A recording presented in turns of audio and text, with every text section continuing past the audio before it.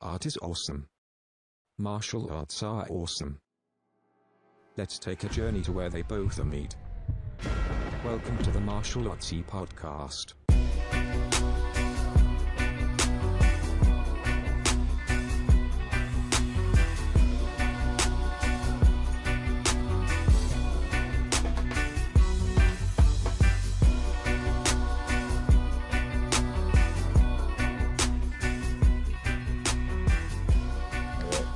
All right, ladies and gentlemen, thank you for your time tuning into another episode of the Martial Artsy Podcast, where we try to dissect instances where people are into martial arts as well as arts and the confluence between the two, and try to extract things, lessons that we can. My guest here today, if you know MMA, you know Enson Inoue. If you don't know Enson Inoue, you don't know MMA. And we're just going to leave it like that. He's accomplished a lot in his time. First fight was, 95? 95, yeah. Started the professional career in 1995. What were you doing in 1995? Were you alive in 1995? You know what I mean? So he's seen every trend in MMA come and go. He's fought in Pride. He was originally like the first. Well, you were like the first heavyweight Judo champion. Yes. Okay, and if you've watched any of the episodes of the Martial Artsy Podcast, you understand how important Judo is to me and my development, and what I consider to be awesome coming up through this entire thing. So, without any further ado or jibber jabber on the microphone, please welcome Enson Inoue. Right on. All right. First off, I just want to talk about a little bit about some of the art influences that for me coming up, some of the things that were kind of like very influential for me were like samurai books, like the Hagakure, the Book of Five Rings, story of Miyamoto Musashi. And one of the things that stuck out in my mind developmentally was that if everything, I think I'm pretty sure I'm totally misquoting this, but it's like if everything is aggression, then like you're not gonna be that good of a martial artist. So one of the things I've kind of gleaned was the fact that Miyamoto Musashi was a renowned artist as well as probably one of the most awesomest samurais like ever, most accomplished, the best ever, a philosopher, a writer, and you're pretty much a modern day example of that. Being an artist, having experience as not only an actor, you've acted in things, which is great, and with your beadwork and with Destiny Forever bracelets, that's something that like my dad was super duper into beads and beadwork, and like he was super duper into it. That's like his thing. I have some of the last things that he gave me before he had issues with like his stroke and whatnot. Yeah, were like beaded things that he'd put together. Wow, you know, like bracelets and like chains and things like that. That's cool. Yeah. So I definitely appreciate beadwork.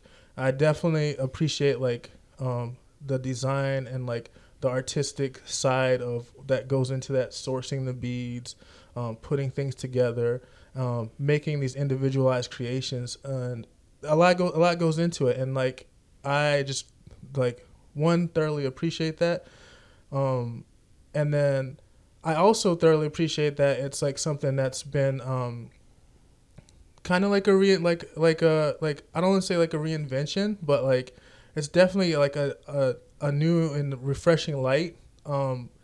It's not something that like I'd see, like you see, it's not like you see guys stopping fighting in the UFC and they're like, oh yeah, I'm gonna take up beadwork. You know, it takes a really like strong, balanced person to be able to do that, and I just wanted to just jibber jabber on about that. For Yeah, I find it kind of interesting, yeah, because I never really thought about this until you're saying it right now, and I'm thinking, and right now I'm this thought popped into my mind about, you know, the attributes of a samurai is loyalty, integrity, compassion. Yeah, You know, it's compassion. You know, you figure like people think samurai is about cutting people and beating people up, yeah. right. And I guess to be a true samurai, you need also that soft side, that compassion, or maybe that art side where you're doing something not just aggressive, but something real subtle. Yeah. And I almost feel like you see guys like maybe John Jones or, you know, these other fighters that are young, that are only on the aggression thing. Yeah. I almost feel like that's a infant Yeah. in the world of becoming a true samurai. Right. I think it's that second, you know, that compassion side, that subtle side, that I wonder if it's one of those things that, I mean, because following an example of Miyamoto Musashi, which is probably the perfect example, Yeah.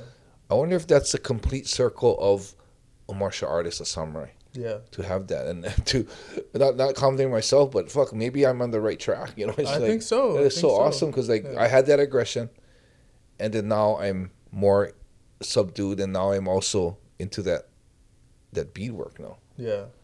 I find Inson's in town because he did a seminar here at the arena, seminar in belt promotion. And one of the things that I find unique and refreshing about your seminars is you give a lot of philosophy. You know? I try to. It's a lot of philosophy, and it's like it's something that's lacking. I feel like a lot in martial arts now is that imparting of a philosophy that helps govern those first principles, that helps govern your decision making process, that helps make you a better person as you move along the path and make stronger decisions, strengthen your spirit. You know, another thing that I noticed, I've always had this kind of notion, because I grew up training primarily with Egan Inoue, his brother, and alongside Barrett Yoshida, and then I eventually followed Barrett out here to California. One of the things that I've noticed along the way is that they always say like you can't necessarily teach heart, you know, but from my experience, I don't think that's true. I think you can. I think sometimes in some situations the juice may not be worth the squeeze, you know, but I've always found that just through the philosophy and the guidance, just in like the decision making process, you may not be able to completely like the cowardly lion impart a heart into somebody, but you can help them find the heart that they do have. I think a good way to define that, you can't teach heart, right, but you can mold a heart. Yeah. And sometimes when you reach if you consider molding a heart from a piece of clay, sometimes if you can get the clay early enough before it went into the kiln, I think you can teach heart. Right. But I think in some instances where the guy's been raised in a certain way for say 20 years, 30 years, and then you meet him, and his clay's already been in the kiln, it's a solid clay piece, try mold that. So it's so hard. So I believe sometimes there is, in a way, it is true that you can't teach heart. Right. But there is, I believe you actually can. I think you can get a little 5-year-old that's raised as a really weak person and a real prissy person. Right. And if you take him into your hands like I said, I don't like to say teach, because you're not just telling them, you're showing them. Right. And when they're in an experience, you're helping them get through the hard time by talking to them and expressing and letting them understand a mindset to think. Right. I think it's in a way of like molding. So if it's a little nitty gritty and teach and mold, but I never did think you could teach heart either. I mean, I always thought, you can't teach heart, but now that the way you word it now, you actually could. I think you could. It depends when you get that piece. If you get it too late, I think it might be really hard to actually teach. I mean, or show, It's it's more like iron. You know, there's so many different parallels to like blacksmithing. You know. Yeah. It's like you have to heat it up. You got to heat the metal up. You know. Yeah. Yeah. And sometimes sometimes you got like the heat that's required might be too hot for what it is that you're trying to mold. You know. It might destroy it. Yeah. If you do it at the wrong and you pound it at the wrong temperature, you'll break it. Right. Exactly. So that way, if you're trying to mold, don't pound cold metal. Well, even like that piece of clay, you're trying to mold it and mold the hard on it. Yeah. You might break the piece because you might be molding too hard. Yeah. Too hard. Yeah. That's interesting. And like my seminars, the reason I'm glad that people are enjoying the philosophy, because for me, one, I'm not a fighter that's known for being like John Jones, undefeated. Right. So I'm not like the perfect fighter. Yeah. But I am a fighter that has a perfect record on never being broken. Right. So I feel if I have anything to offer to the people, more than my technique or anything else, I think more is my mindset. Yeah. And I also, another big thing that the reason why I like to push my philosophy is because a lot of these young kids, what they don't understand is this martial arts journey is a temporary thing. Yeah. When I was there and someone told me that, I tell them, fuck you, no. This is my life and I'll die in the ring, Yeah. But what I didn't realize is there is a life after martial arts. Right.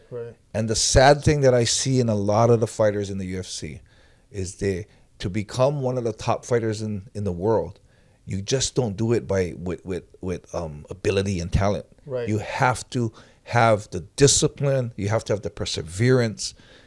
And the sad thing about that is these guys that's actually molded that strength and perseverance and discipline, and they don't know anything about it outside the ring. Right.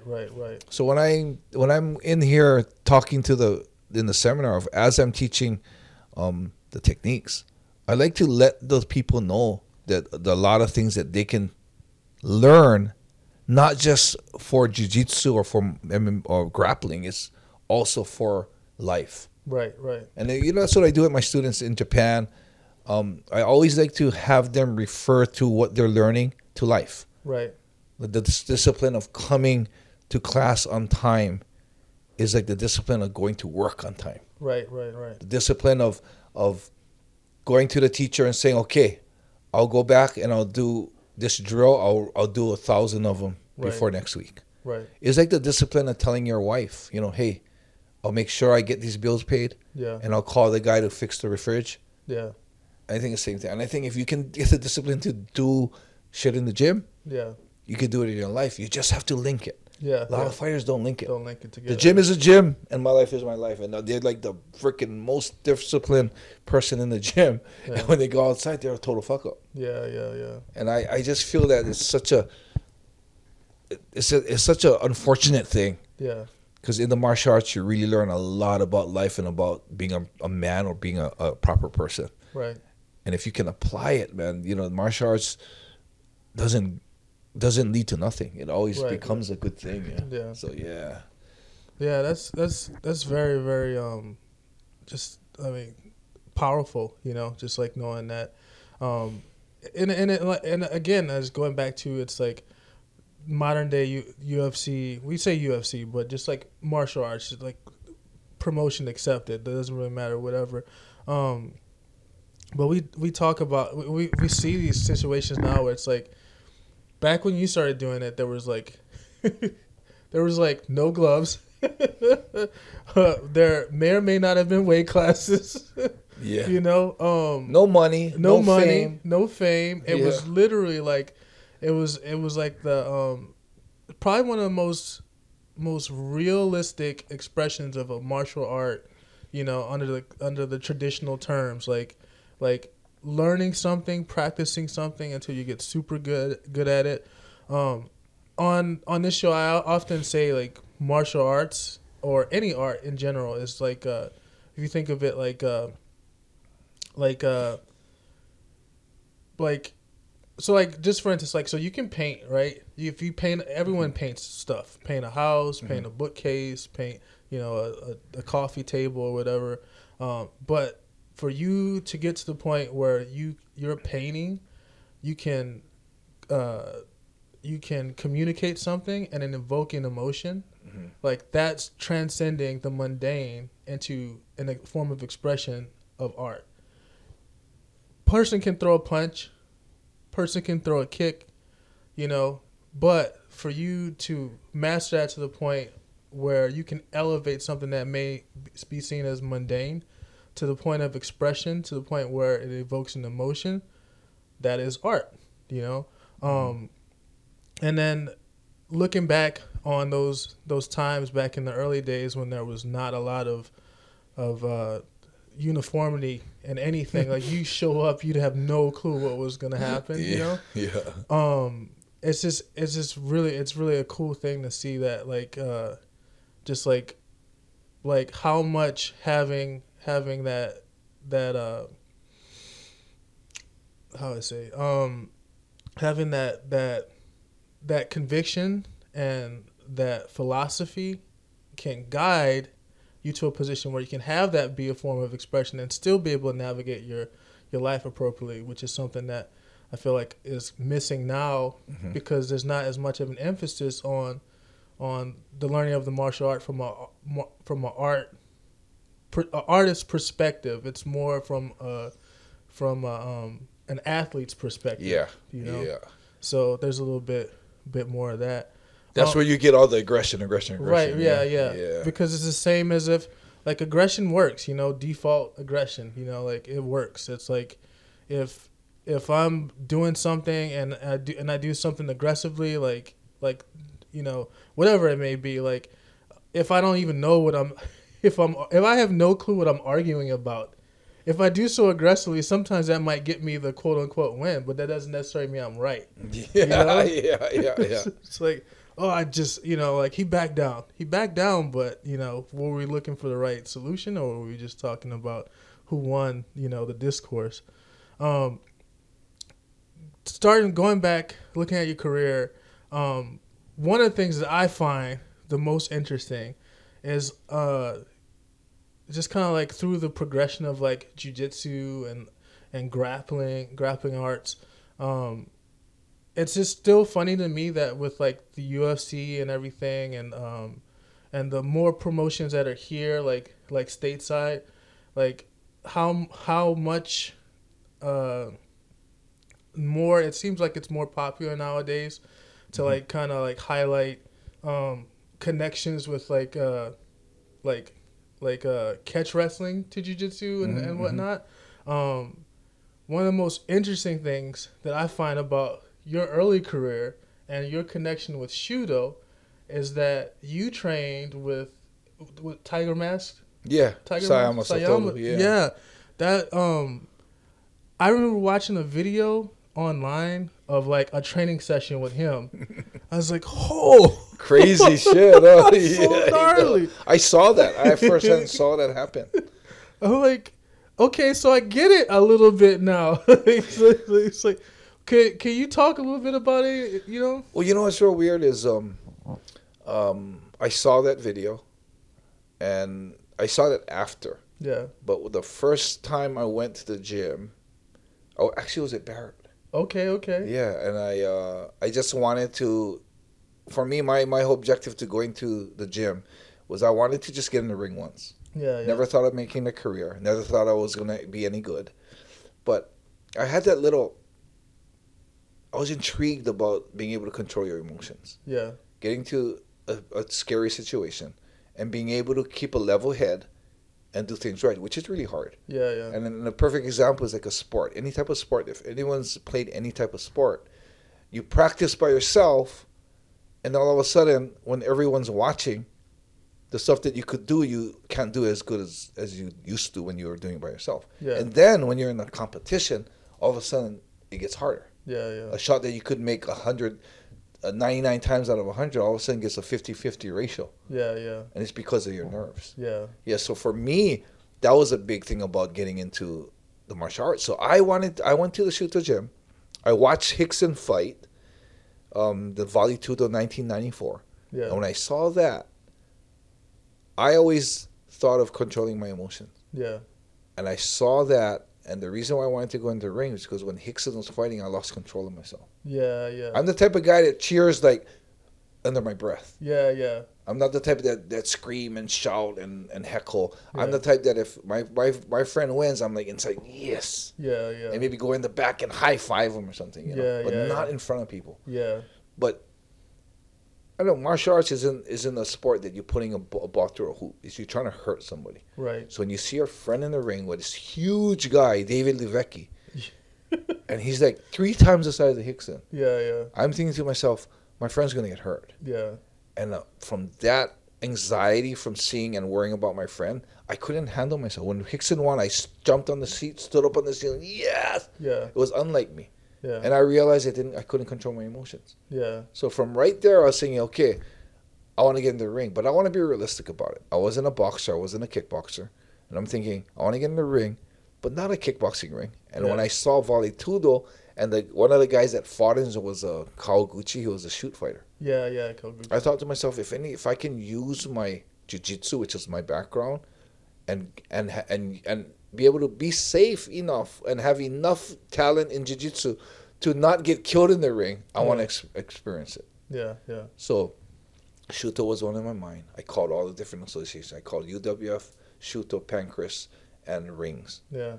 And UWF had this weird-ass thing about you got to be a certain age and a certain height. Like, what is that? I was thinking, what does that have to do with it? Fighter pilots or fighters? No, then you realize UWF is pro wrestling. Oh, that's right. I thought it was real fighting because the videos look real. Yeah. I called Pancrase and Rings, and they told me to send in a resume with a picture. I took a picture of myself, actually. Yeah. Like full body and half body. Yeah. And then I sent it in, and they said, okay, you got to wait for the call because when they have periodically they call it Shindeshi test. It's a new boy test. Yeah, yeah. So you have to attend that and you qualify or called not qualify. Yeah. So I was waiting for that, and my last on the list was Shuto. Yeah.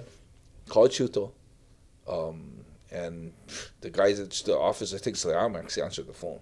And I told him, I did jiu-jitsu before. I want to, see if I can be a sparring partner for Kawaguchi and maybe eventually get in the ring once amateur. Yeah, yeah. And he goes, the Shuto was still new and up and coming, and he was kind of like, come down. Like, yeah, yeah. I think Barrett was with me, and I said, fuck, we're going. He was with me up north. Yeah, yeah, yeah. I said, we're going down tomorrow. Okay. So he went down, and then he had me spar with this little guy. Yeah, yeah. Which turned out to be Nakayuki. Oh, yeah. What? And I said, you make me spar with this little member. Yeah. Got his back, got his mouth. The only thing that felt real dangerous was footlocks. Yeah, yeah. I had to defend from the footlocks. But other than that, I had my way with the guy. Yeah, yeah. And that's pretty much how the fighting came about. Yeah. I just was thinking about, I wanted to go in there and learn to control my anxiety. Yeah. And that's what happened. That's what actually brought me into the ring. It's just that. Yeah. Yeah. That lights, camera, action experience. Yeah. And then I wanted to see, even if one time in the ring is not going to be able to, I just thought, if the day comes where I have to save somebody. Right. And I have to be on level head. Yeah. Especially if someone I love. Yeah. I want to be as prepared as I can. Yeah, yeah. And I did. And I think, I wasn't planning on being a fighter, but I thought, although I'm not going to perfect the controlling my anxiety in one time, to experience that severity of anxiety in the ring, I just thought that would better prepare me rather than not ever getting in the ring. Yeah, yeah. So that's all I wanted to do. And that's actually why I got into the ring. Yeah, that's definitely like, it's just, I don't know, maybe it has something to do with maybe it's a Hawaii mindset, like as far as looking for a bigger wave, looking for a greater challenge, Maybe, yeah. Because that sentiment is not a very common sentiment. Most people, typically shy away from challenges, mm-hmm. or especially those, lights, camera, action experiences where it's you gotta do or not do, Most people have that little, they want to stay in their comfort zone. Right. So any type of challenge out of their comfort zone. Yeah, yeah. Yeah, it's just weird because I believe there's different types of human beings. Yeah, yeah. And my type is a type that I have that tinge of normality. Yeah. Where I'm like, ooh, I don't want to get out of my comfort zone. Yeah, yeah. But then there's that little freaking thing in the back of my head saying, whoa. Yeah. Can you do that? Yeah. That personal challenge. Yeah. It's like the pilgrimage. Yeah, yeah. When I heard about the pilgrimage, 880 miles on foot. And I was thinking to myself, when I first thought about it, when someone mentioned it to me, I was like, whoa. Yeah. I can't even I walk home from the park and I'm like, oh, that was far. Yeah. And I'm thinking to myself, whoa, 880 miles take me about a month and a half. Yeah. So that was one of the things. I mean, for me, the first initial feeling I had was, hell no. Yeah, Why would I want to do that? Blisters on my feet, pain in my back, you know. And then there's this little bird in the back of my head. Yeah. Going, I bet you could do it. Yeah. Challenge yourself. I bet you could do it. So that's, I think, that the little birdie in the back of my head makes me become that different type of human being. Right. You know, like I said, there's many different types of human being. Yeah. And then, you know what's real weird about that? I'm going to do this pilgrimage. This guy mentions to me that it's a famous, if you Google it, it's a famous 88 temple pilgrimage, Shikoku pilgrimage. Yeah. So 88 temples, yeah. So this guy comes up and tells me, Ensign, there's 20 more sacred Bangai temples. And it's sort of kind of on the course, but you kind of got to go off course a little bit on some of them. Yeah. Some of them are on the exact course. I'm like, okay, so that'd be 108 temples. Yeah. I said, okay, how much more kilometers will it add? Yeah. And he said 300.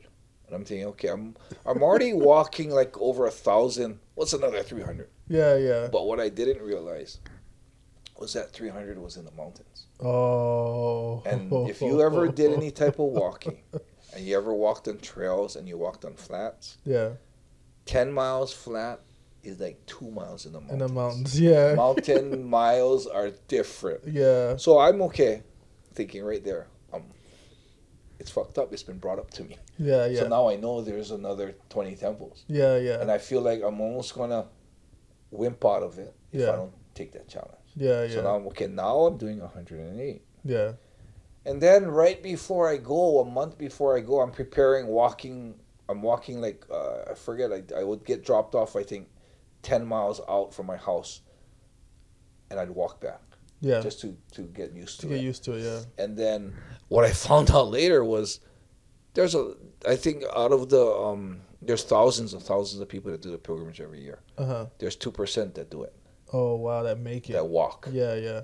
So I'm thinking to myself, okay, if there's 1,000, I forget how much the number was, but I remember thinking like, even 2%, there's a lot of people that do it. Yeah. So all of a sudden, in me, the challenge was like, it wasn't that big anymore. Yeah. So to make it a bigger challenge, I made that little rules on myself, yeah. Oh, wow, yeah. Like so I couldn't buy food. Buy food, yeah. Yeah, so it's not, a lot of people think like, oh, that pilgrimage is nuts. But no, it's not the rules of the pilgrimage. It's the rules that I made for myself. Right, So just because I heard a lot of people did it before on foot, I just felt like I have to add a little bit incentive for myself to make it a challenge. Ratchet it up. Yeah. And, it wasn't, I never did regret it. It did make it a lot more difficult. Yeah. I allow myself to buy water because I did it in August, which is the mist of summer. Yeah. And dehydration is real dangerous. Yeah. So I didn't want to suffer that. And then I just said, okay, food. And I brought, only what I brought is what I could eat. Right. So I had 12, those in Sports Authority, I bought these little dry packs. Yeah. You just add water. Yeah. And it's like a little meal. Meal, yeah. I bought 12 of those, so I had 12 meals. Oh, wow. And the only other meals I would ever eat was offerings. Or donations, which happens sometimes in Shikoku. Oh, wow. So, so I actually had to create a bigger challenge. Yeah. I mean, it's like it wasn't like walking like 880 miles isn't enough. I still wanted to make sure it was something that I don't know how much of the 2% of people that do it every year by foot. I don't think there's any of them that didn't buy food. Oh, wow. I don't think so either. I can tell you, I don't think any of those people, you know what I mean? They're probably like, you know what? Oh, buy food or lodging. Oh, wow. Yeah, that's right, because you guys were like sleeping outside and so stuff I did not buy any lodging, That was like, That's like amazing. It's one of those things that's so motivational. Like I don't even know if you realize. Like I mean, like even if somebody like you know like if somebody like myself seeing you do something like that, it's like you start looking around like, okay, what can I do? That's cool. This guy's over here walking across Japan. That one too. Yeah, walking across Japan, doing these pilgrimages and whatnot. You know, and like what can I do where I'm at? That shows that you're in that category of human being that I'm in. Yeah. Because a normal person would be like, "What a crazy motherfucker," and that's where it ends. Yeah, no, you got to do. But something. You got that in you, where it's like you have that little birdie in the back of your head too. Like, I got to do something. Like even if I don't rise to the full challenge, like I gotta be in motion. You know what I mean? Like I gotta be doing something. So, yeah, it definitely like at least makes you examine. You know what I mean? What is that you do in your normal life? And how could you be of better service to somebody else as well?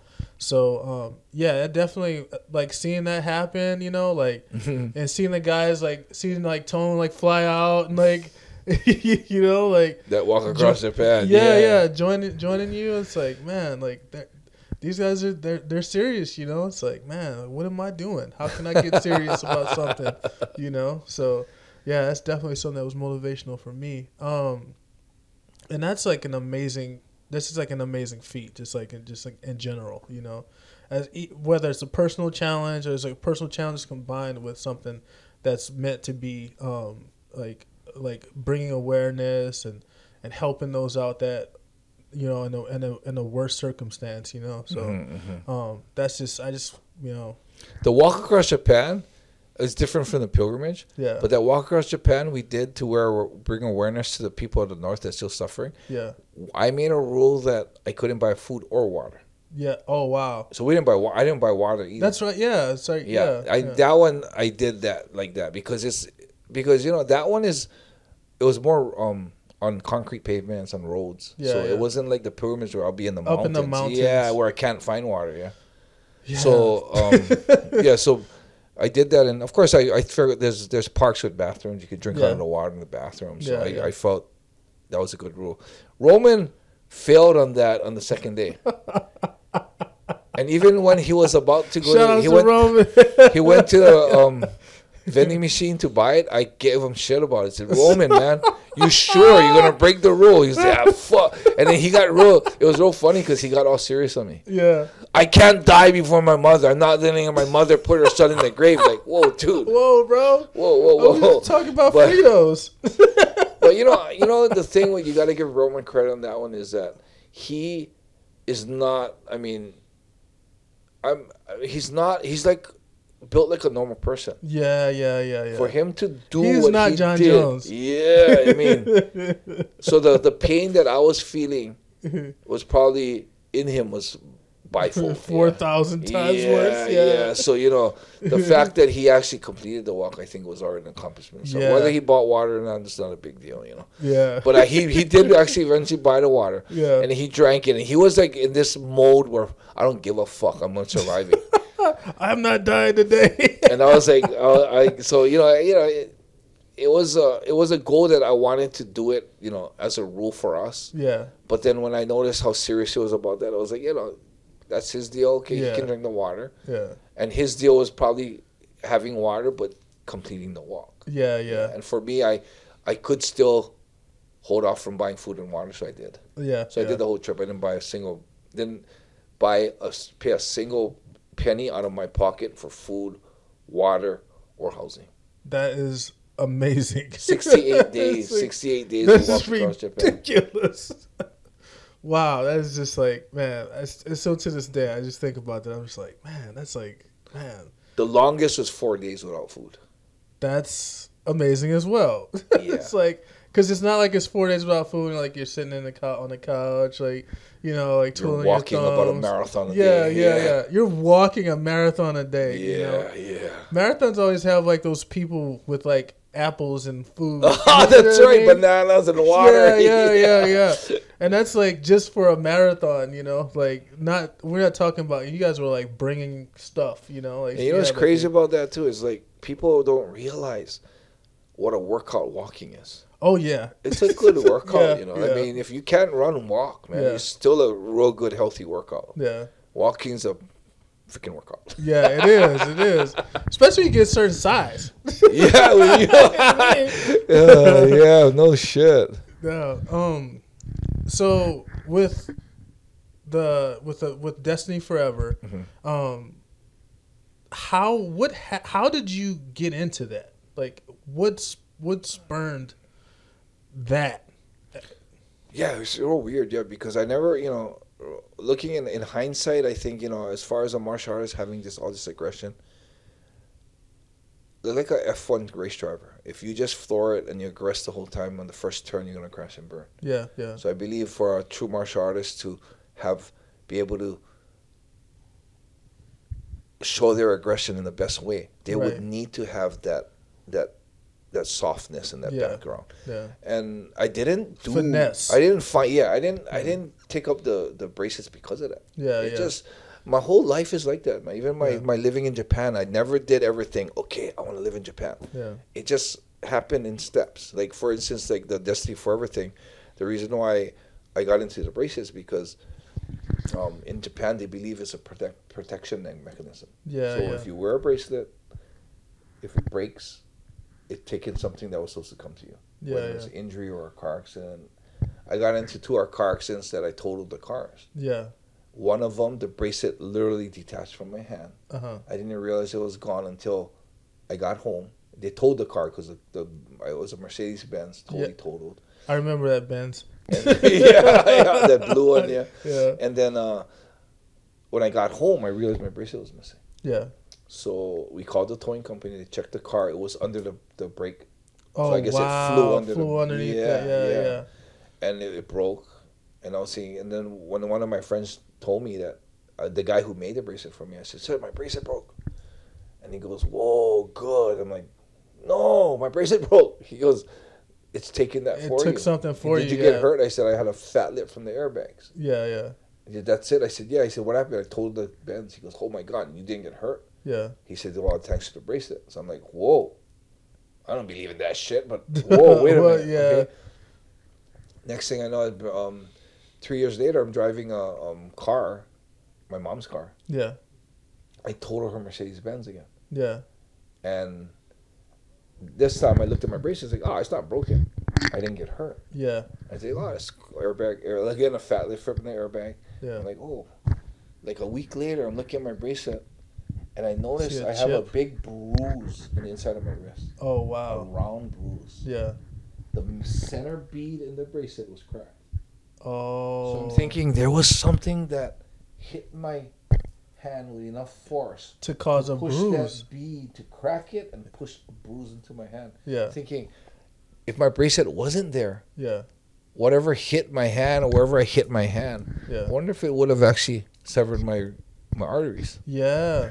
So right there, I'm thinking, okay, I'm gonna have to always keep one on. There's something to that. Yeah. So I kept buying. Every time my friend would make me a bracelet, I would buy one. I would have it, and then I always thinking to myself, this is good for me, and I always thought that, maybe my friends would love it too. Yeah. People I care about, I would like them to have that too. Yeah. Whether it works or not, I don't know, but if it does, I would like them to have it. So on my 39th birthday, I remember in Japan is san, and then Q is 9. Yeah. And if you read it together, it says like thank you. Like, yeah. It says like almost like thank you. Thank you. Like, yeah. So I figured, okay, this is my new rule. So ever since my 39th birthday, my rule whenever I had a birthday party is no presents. Yeah. I give them presents. Oh, wow. Yeah, because the interesting thing about life is, you're taught to believe that the true joy in life is the joy of receiving. Yeah. And then you're molded to believe that because your day. Yeah. You get presents. Yeah. So you think that's the best joy is to get something, but later on in life, I realized that the true joy in life is actually giving. Yep. So that's why I decided my day is my birthday. Yeah. We're giving presents. Yeah. So on my 39th birthday, I decided to order bracelets for everybody. Oh, wow. And it cost me about $13,000. I bought real American crystal bracelets. Crystal bracelets for everybody. Yeah. gave it out to him. Yeah. The next year, I had another party. Yeah. And I wanted to give him bracelets again. Yeah. I went to order it from the guy, yeah. and the guy that made it was actually had a warrant for his arrest, so he was running from the police. So he couldn't be in one because you got to buy the string, you got to buy the beads, and you got to sit and make them. Yeah. So he told me, Ensign, where are you now? I was in Kyoto. He said, I'll come to your Kyoto gym, and I'll teach you how to make them. Oh, wow. I'm like, fuck no, I ain't making one of those. I mean, I'm a martial artist. I don't sit down and bead, you know? Yeah. And he goes, no, it's easy. It's one tie. I'll show you how to make them. I'm okay. He comes over. He has the supplies. He shows me how to make them. It takes me 3 freaking hours. Oh, wow. Yeah, so I'm like, okay, this is cool. But I can't make 30 bracelets for my friends. Because that's going to be that's 90 hours. That's too long. So... That's a regular job for 2.5 weeks worth of regular, just making bracelets. 9 to 5, just making bracelets. So I decided that I'm not going to give him bracelets. I did it. I bought plaques for him with the Yamadamshi family emblem on it, and then I just continued making the bracelets. Yeah, and I enjoyed it because I loved the bracelets.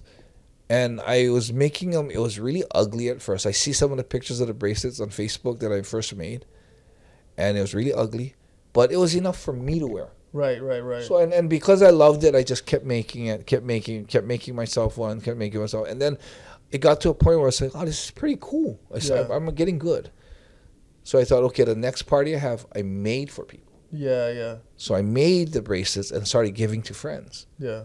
But it wasn't still enough that not even be on the imagination to think of selling it. Yeah. Or giving it or selling it to anybody. Yeah. If it's if you buy something, if you're selling it, it's gotta have the quality of something to be sold. Right. Something worthy, but if you're giving it to them, it could be handmade, it could be a little ugly, my daughter gives me cards all the time. Exactly. So it's just like not made. What you get, it's a feeling. It's a feeling of wanting to give. Yeah, so then I got good enough that I still didn't want to sell it, but I said, okay, it's good, nice enough that I'll put it on Facebook. Yeah. Put it on Facebook. Then people start asking me to buy. Yeah. I'm like, I'm still in that mode, like, no, this is not for sale. It's not that. It's not good enough of quality. Yeah. People kept pushing it, and I said, okay, you know what? I'll try it out. I set a price, and my freaking Facebook page turned into a bracelet page. It was about bracelets. So I just said, okay, I got to open up a web page. I opened up a web page, did it on the side, and as I did it, I almost want to, the guy who taught me, I want to meet him again. Yeah. Because I want to see what he's been doing. Because the way he taught me, I think I've changed about 40% of the things I do. Yeah. I've MacGyvered and changed stuff to my style, the way I do it. I want to see what type of, improvements he's made in his style. Yeah. And maybe he's done and found a way to do something that I haven't realized yet. Yeah. Or maybe I've done it and I can teach him. So I kind of want to find that out. But so that's how I got interested in bracelets. That's how I started making them. Yeah. And that's how I started selling them. Yeah. And right now, the new movement is when I first made the bracelets, it was about protection. Right. I didn't realize that these power stones are all separate beads, and there's thousands and thousands of different types of power stones with different properties. Right. And I only found out because on Facebook, somebody asked me for a red bracelet. Yeah. I'm like, I only have crystals. Yeah. Red crystal. Yeah. Went into the shop, the gem shop. Yeah. All these different colored beads. I'm like, wow. And I'm standing there, and I guess I look super green, Yeah. And I'm telling, what is all these different colors? Wow. The guy comes in and goes, these are real gems. I'm like, what? You mean they're real? He said, yeah, they're natural gems. I'm like, no shit. Yeah. So they're considered power stones, they told me. And the guy kind of looked at me like, they're power stones. Yeah. I'm like, power stones? Yeah. He goes, they are properties. Yeah. I'm like, what do you mean properties? He goes, some help with ailments. I said, that's bullshit. Yeah. It's color to me, man. Yeah. So, I started making the bracelets and started selling them, but I didn't believe in the power stones. And I didn't want to promote it as that. Yeah. But as the years went on, even till today, I'm not going to sit here and tell you it'll heal your arthritis if you put this on. Yeah. But I will sit here and tell you that there have been a lot of people that have experienced that it helped. Yeah. And whether it's placebo or whatever it's or whether it's the fact that it's actually working. Yeah. the fact that it's working, it means it works. You know what I mean? Right. Yeah. So for me, it's like I really get freaked out when customer comes in. Yeah. And I like, for instance, I had a customer come in with arthritis. Yeah. And calcite is good for arthritis. So I lined up a bracelet, calcite. He comes in like 2 days later and said, man, when I have the bracelet on, my hands aren't stiff in the morning. My fingers aren't stiff in the morning. I'm like, holy shit. And, for me, as someone that's selling these bracelets and hoping that it'll help, I should be like, yeah, it helps, right? But I'm real honest with it. I'm like, holy shit, really? That's awesome. Super cool. Have a lady come in. Like, there must have been over like 36 people that's come in already that's helped them. And there's another lady, for instance, comes in with her child that has all like scabs on her arms. Yeah. And she has an allergy that she can't sleep at night and she keeps scratching. Yeah. So rose quartz is good for allergies. Yeah. So I thought, okay, I'll make a rose quartz bracelet for her, put it on. 2 weeks later, the lady comes in literally in tears. She said after she put on your bracelet, she slept. Yeah. And the girl was there. Her scabs were all healing. Oh, wow. And, yeah. She said she doesn't scratch anymore. Like, holy shit. Yeah. Had a guy that come in with her bad dreams. Yeah. He said he hasn't slept all night for the last 5 years. Yeah. So me and Sarah, like for me, I'm not a perfect expert in Power Stone, so I looked up crystals for bad dreams. Yeah. And it gives you a list of crystals that's good for bad dreams. We lined them up with a bracelet. Yeah. And he came in the next day. Yeah. So I got my first night of a complete sleep throughout the night. And I'm like, holy shit. And it's not something that happened and disappeared. It's like continuously people coming in. Yeah. And I don't know if it's just that, what is it? Placebo. Yeah, placebo. Yeah. That my braces are also, already having a reputation that it helps and it works. Yeah. And whether it's that in their head that people come in for it, I mean, people will come in and get it restrung and not want to part with it. Yeah. And they'll come back 3 days later to pick up their restrung saying, holy shit, I was so lost without it. Or like, whoa, it's like up here or does it work? Whichever it is, I mean, it's a good effect. There's a reason those things have like that, like reputation. You know what I mean? It doesn't just like come out of nowhere, Yeah. Like, so there's something to that, and there's something to like people and like resonating with certain things, Yeah, like, It may, whatever the reason may be, but if it does what it does, it does what it does. And you think too, like, how can a rock have properties? But what's a real freaky thing, man? All rocks have some sort of property. But it's a real freaky thing. You look at these crystals. This bracelet right here. You see it? Yeah. There's no cracks in it. Yeah. Yeah. You might see very faint ones. Yeah. Yeah. This bracelet was a cracked crystal. There was cracks going through the whole crystal. Oh wow. It's healed itself. Oh wow. I'll show you a picture after we're done with this, but it's healed itself. You'll freak out at what it looked like. So.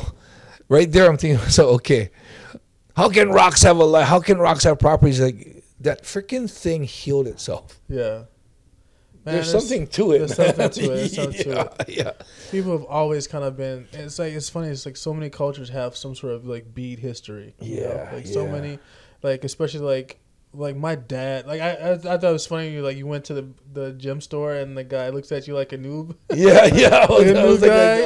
Rookie, man. Yeah. I've been with my dad going to those gym stores. You know what I mean? And they're looking around. That is so awesome. Yeah, man. You definitely don't look like the typical connoisseur of gyms. Yeah. Well, I'm going to the gym store and I go into like the what is that? Those things that you buy materials to sew and like Michaels and there's all elders, older ladies. Yeah. I'm the only young guy with tattoos standing there looking for the thread and looking for this. Yeah. Man, it just takes like, and that's the thing though too. It just like takes a certain level of like assuredness to even be able. It's like I was saying before. It's like I had this idea of this podcast, and then like I sat on it for like 5 years because I didn't want to be judged. There's a certain amount of that same bravery that it takes to walk into Michael's and be like, yo, I need this type of thread. I need, I need this type of class. What's your class?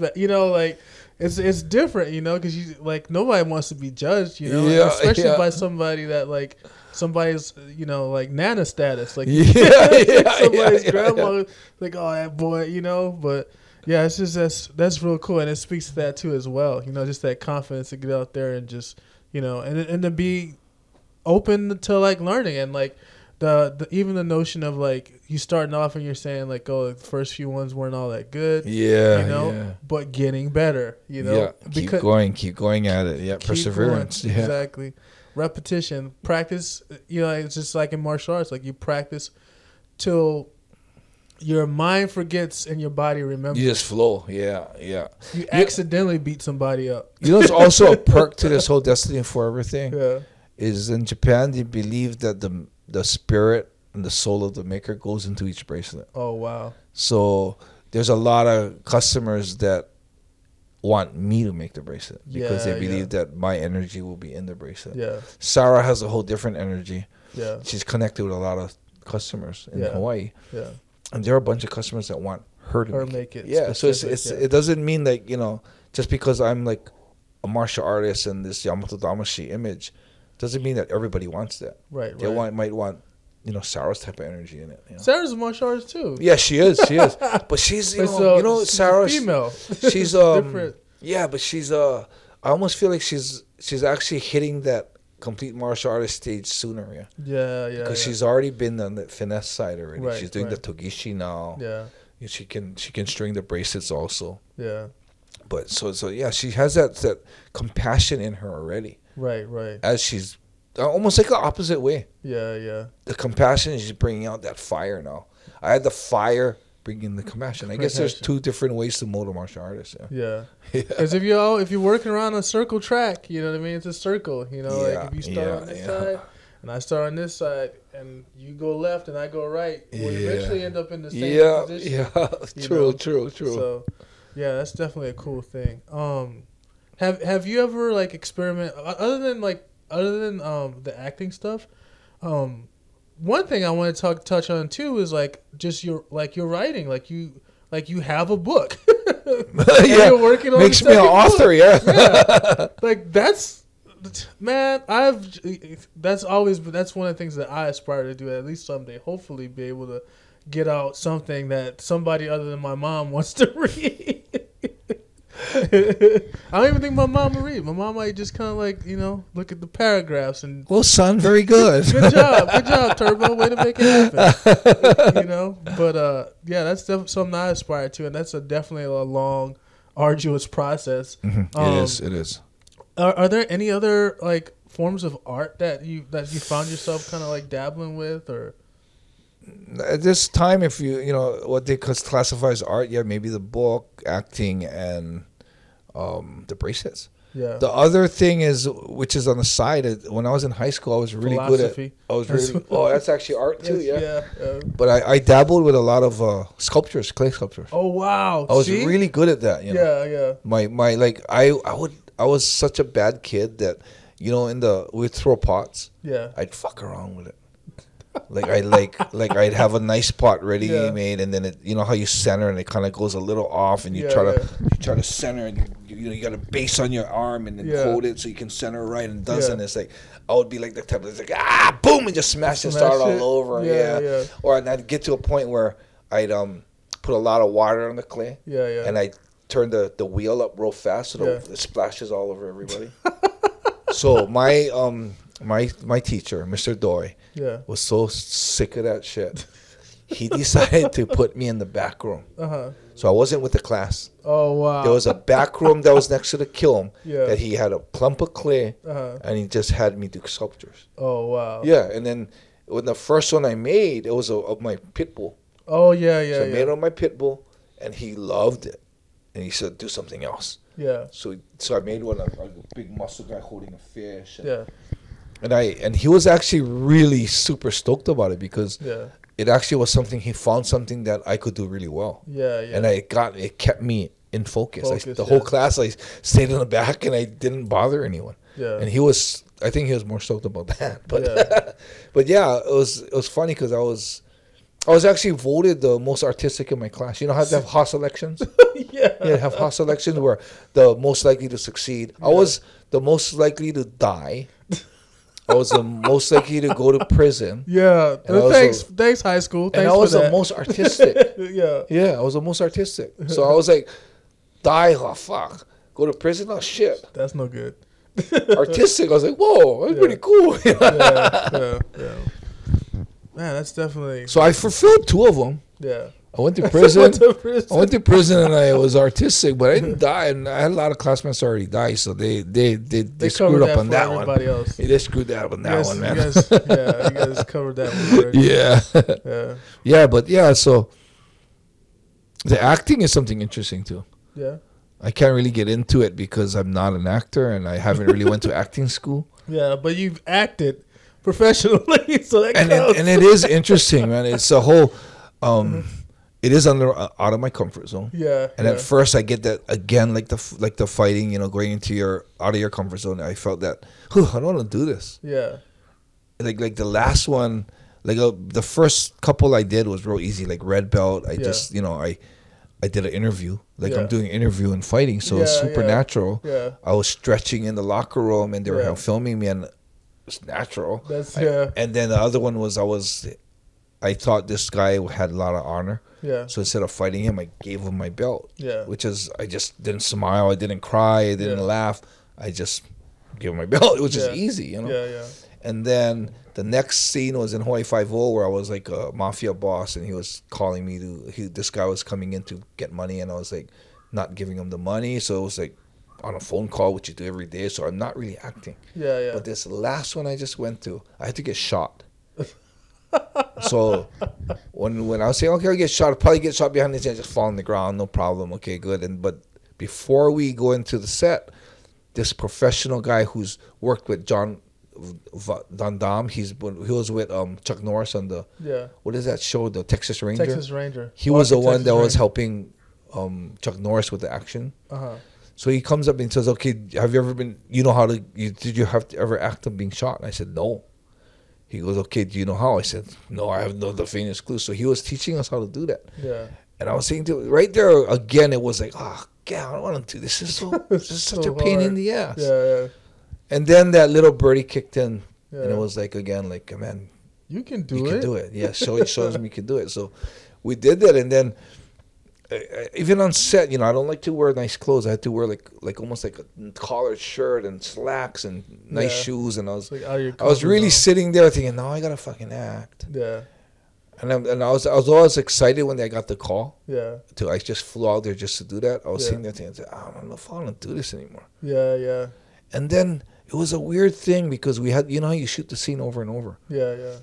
It came to a point where it was like, wow, man, this is getting freaking like a challenge. It's really interesting. Yeah. Because our scene was, we're 3 gunmen. We're running out of the house, and we're gonna open fire on the SWAT. Yeah. And so the first guy ran out, got shot right away, and fell to the ground. I ran out. Me and my other Yakuza guy ran to the side of the car. We opened the door, started shooting from the car, and there we get shot. Yeah. And then we had to sell the shot. Oh wow. Yeah. So we did it over and over, and I got to a point where I got real sweaty from doing it. Yeah. But it was really interesting. And then that was the first time in the acting that I've done that I thought, this is an art. Yeah. This is really an art. There's a way really got to learn how to do this, man. To elevate the mundane to the point where you're expressing something. And then there's, evoking an emotion. Movies is about being realistic, Yeah.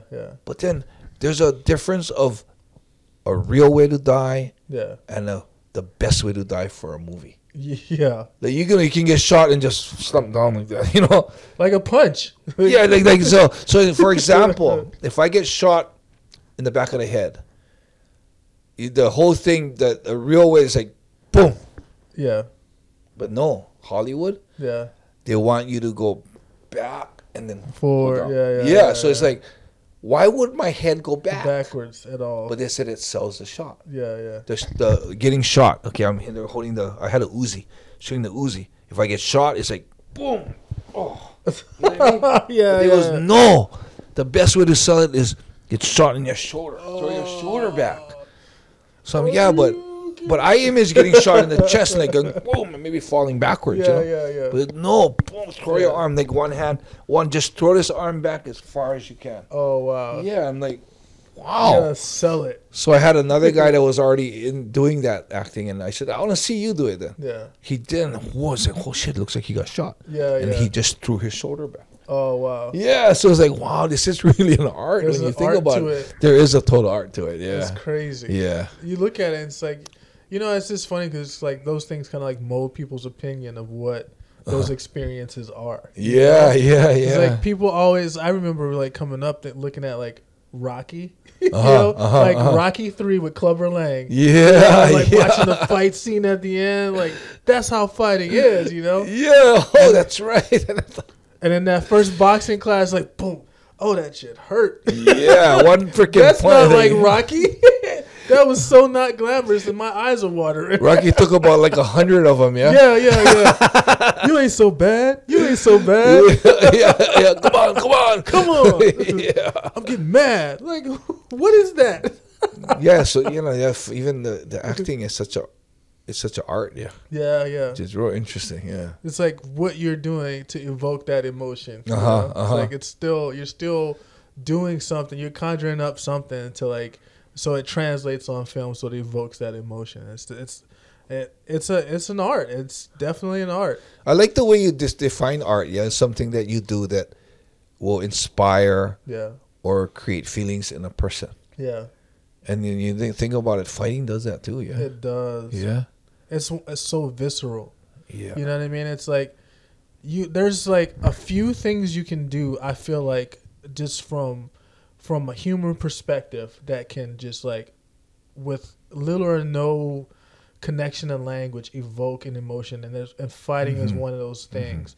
Like you see guys like one of the things I do too like is like I do strongman stuff like pick up like rocks and stuff, but like it's like funny because it's like it reminds that feeling of a strongman competition reminds me so much of like the early days of fighting at the Bladesdale when it was like not that many people. And it's just there's just a bunch of people standing around and watching somebody do something that's different. That's you're on the spot. You're elevated. And it's something that's difficult. It's like and not quite fully understood by people. Not quite fully understood.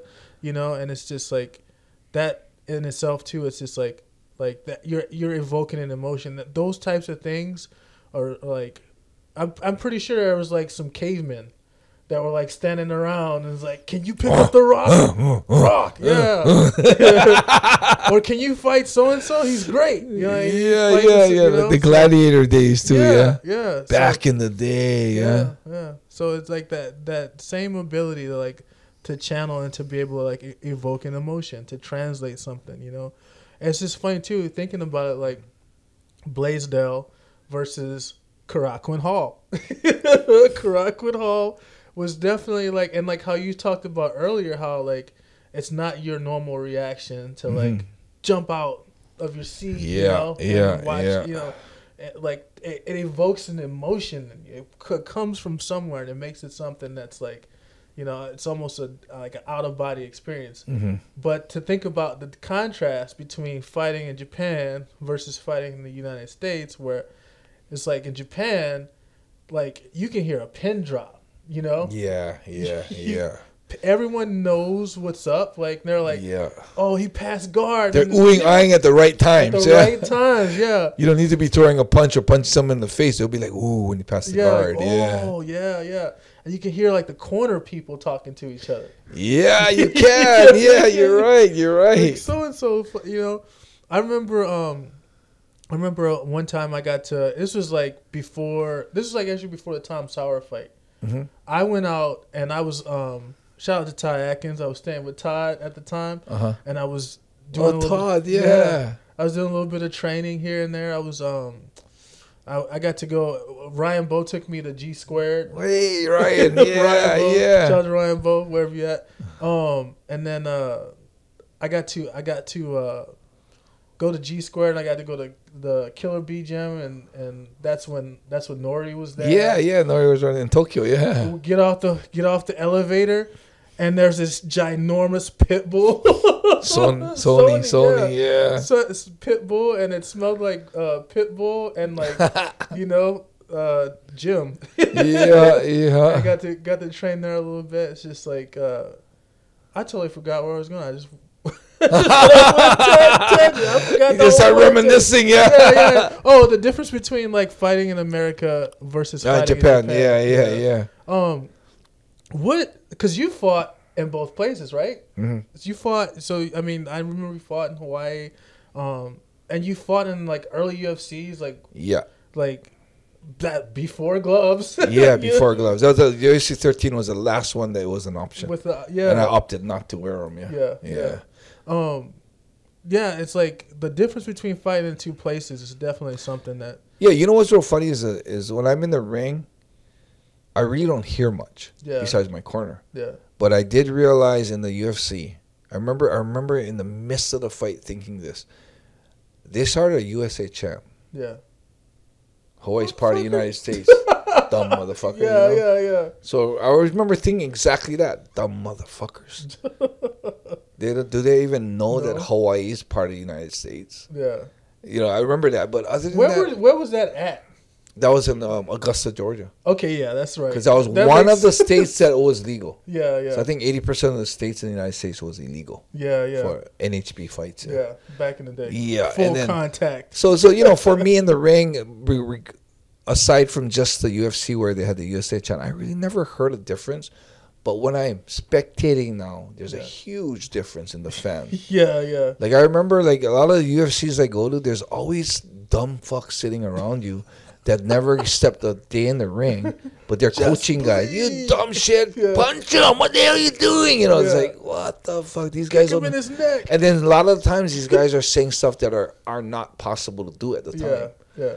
But then you flex and bust out of there. And if the hecklers in the States, you can't really hear them because there's so much noise and so much of them heckling. Yeah. In Japan, if you have a rare heckler, man, it feels like he's on a microphone. Oh wow, yeah. Because it's quiet, and he says something like in Japanese, like you're like calling you dumb shit. Yeah. But it stands out. It's like everyone's like know exactly where it came from. Yeah. And like you said, they're educated. Yeah. The Japanese fans are educated, so they know what passing the guard is. Yeah. They know that it's not the optimum thing to be throwing punches continuously. Right.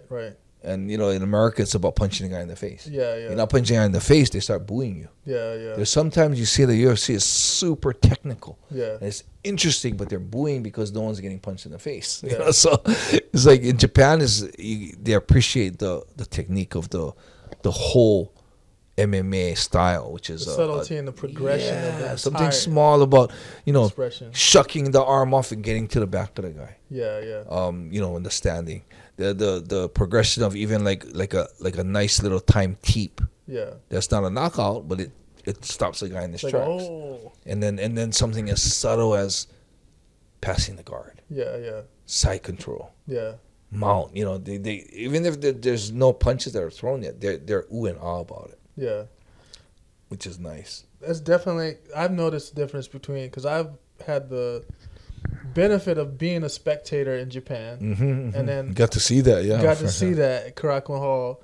I've had the benefit of fighting in Hawaii and being a spectator in Hawaii, and then fighting here, and then being a spectator here, and then fighting in Tijuana and being a spectator in Tijuana. It's levels to, you know what I mean? Totally different, different places. The appreciation and the consumption of it's just funny too. I think about it, like Hawaii, like I'd say like 2005, 2006 is about where I feel like MMA. Some places are here. One thing that was always cool about fighting in Hawaii was that like you go to these shows and you'd see kids.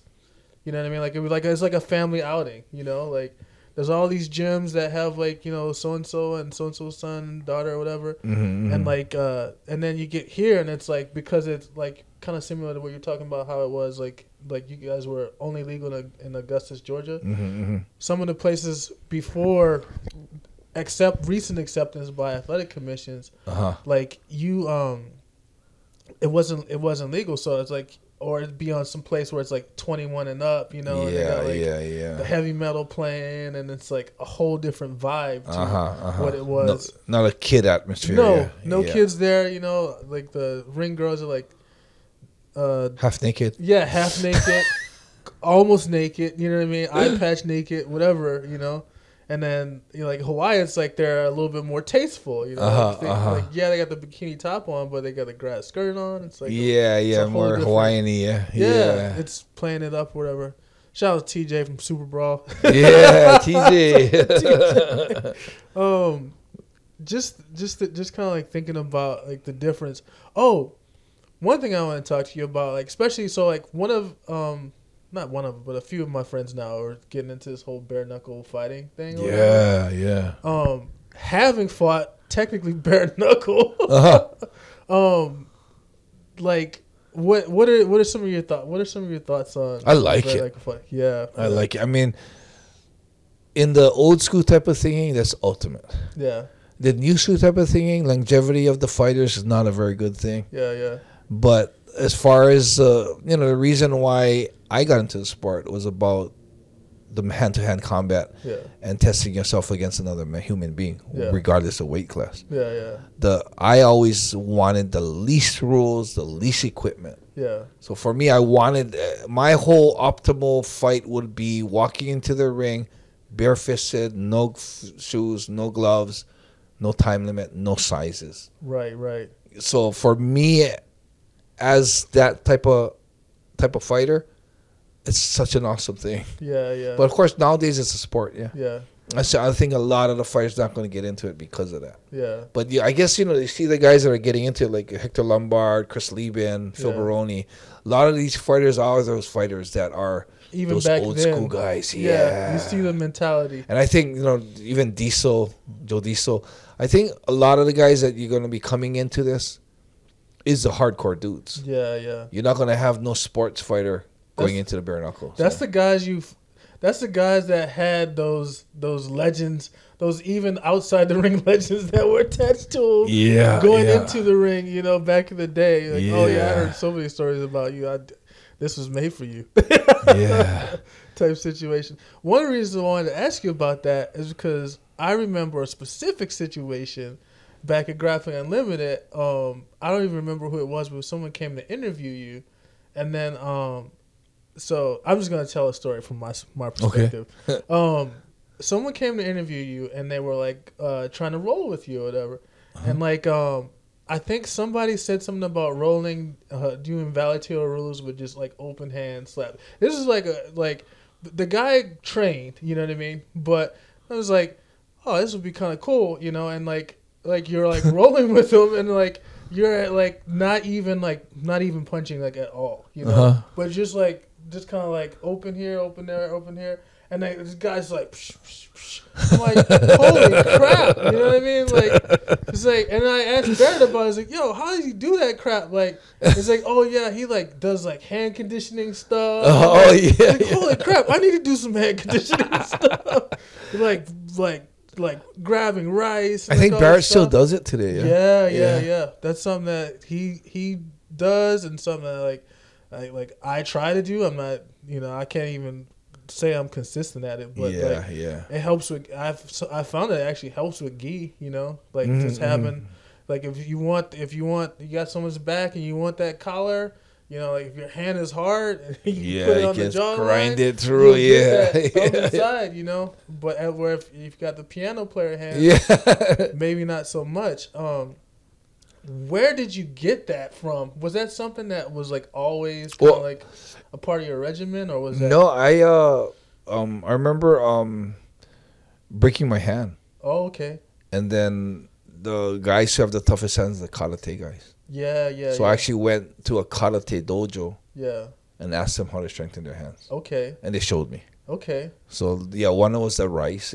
Yeah. So they would have a garbage bin full of rice. Yeah. And they'd shove their hand in as deep as they can. Yeah. And close open. Yeah. And shove it out. So it'd pretty much be going boom, boom, boom. But you'd be open, close, open, close, open, close. Yeah. That's one of the drills. And the other drill they had was they had you hit your hand on it's almost like a little canvas bag. Yeah, it's like or a canvas bag filled with sand. Yeah.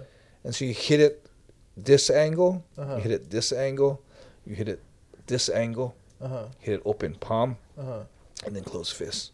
Oh. And what happens is it creates a, you know how you tape your hands? Yeah. Because all these bones is like a real fragile here. Yeah. So if you hit it wrong, these bones can easily snap. Yeah. So what that is we tape our hands to hold it together so the bones are more secure. Yeah. So when you do that, it creates a little meat around your hand. Yeah. Where it's you should feel how. Oh yeah. Yeah. So it's just actually got it in a little soft. Yeah. But it's almost like a little. Like even the thickness of the hand, you can see how it's like it kind of creates a little like you already have tape around your hands. Right. Yeah. Because I can feel that when you close your hand, like the tightness of it's all tight. It feels like it's gonna like rip the skin. Like It's like way more compact. And you know what's cool about that? You know how you lift weights, but you get a little pump, but you don't get the exhausted. Yeah, or you do abs. And the weights is not a good example. Abs. Yeah. You can't see shit. Yeah. But this is something more exciting because when you do a circuit of that, your hands actually feel tighter. Yeah. I guess from the trauma of doing what you're doing. Yeah. Like if I do like when we were at the military base this last week, they had like this little sand-filled thing that is for stick fighting. Yeah. Hit the sticks on. Yeah. I started hitting my hands on it. Oh, wow. And then I would do like the 10 on each side. Yeah. And go 10 on each side. And I walk into the mats and I could feel the tightness of my hand. It felt so good, man. So that just reminded me I got to start doing that again. I want to start doing it again. Yeah, I definitely, like, now that you said that, I'm going to go get a bag of sand. Yeah, you know what it is too? Don't push your limit. Yeah. Because especially this one, when you hit your hand on this one, there's a pain that you can't comprehend. Right. It's almost like it's hurting your bone. Yeah. It's a weird-ass pain, the pain when you hit up here. Yeah. But just do it till you can handle. Yeah. And you acquire the to learn the pain. Yeah. And it won't be as freaky. Yeah. So I would go 1 here, just 10, and go as hard as you can. Yeah. Like if it's too hard and you're gonna be pulling back, just go as hard as you can. Yeah. And believe me, as you do it, you get harder and harder. Do it for like a couple weeks. Yeah. One of your friends come by. Yeah. Show them and have them do it. Yeah. And then you realize how hard you're hitting it. Oh wow. Because then when they do it, they'll be like, they'll hit one, boom, they're like, oh, and then hit 9 more. They'll be like, oh. They'll be just tapping it. Yeah. And then they see you do it and you're like pop, pop, pop. And it's not for you, you're still not pushing your limit. Right. You could go harder. Yeah. But you're just doing to what your limit is. And you little do you know that your limit has increased incredibly. Yeah. Compared to how it was when you started. I'm about to when you will see me, I'm gonna have these big rock hands like a bunch of bananas spray painted brown. Like, ah!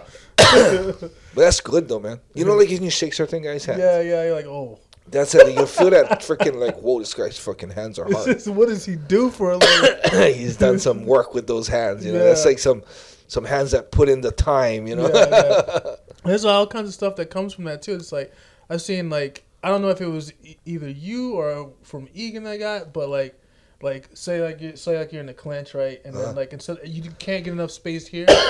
Like throwing it and then wrapping it around the backside. Yeah, that's how we function. And then landing with this part, the blade, That's how I do it with Nogueira. yeah. That's, you know what I mean? It actually works. Yeah, that's those things, you know what I mean? Curated little details. And that way what happens too, as far as martial arts, your hand, like the normal person thinks the only way to punch is here. Yeah, just the 2 knuckles. I mean, fuck, you just hold this and all of a sudden this becomes a weapon. Yeah. You close your fist, this is a weapon. Yeah. So like you hammer fist. Yeah, hammer and then fist. Backside. Backhands. To the back of the wrap around the head. You know? Yeah, that's those key little details are just things that people as it becomes more of a sport get lost in the mix a little bit. So you're increasing the fist being a weapon of one-sided to 4-sided. Yeah. Heck yeah. Yeah. Now, especially with like some of the stuff the guys are doing, especially grappling wise, like doing the combat what is it called? Eddie Bravo's thing. He's got the combat jiu-jitsu. Combat jiu-jitsu. Yeah, that's another one that I see. I'm like, I would love to do that, but you know, my body's so busted up right now. Yeah.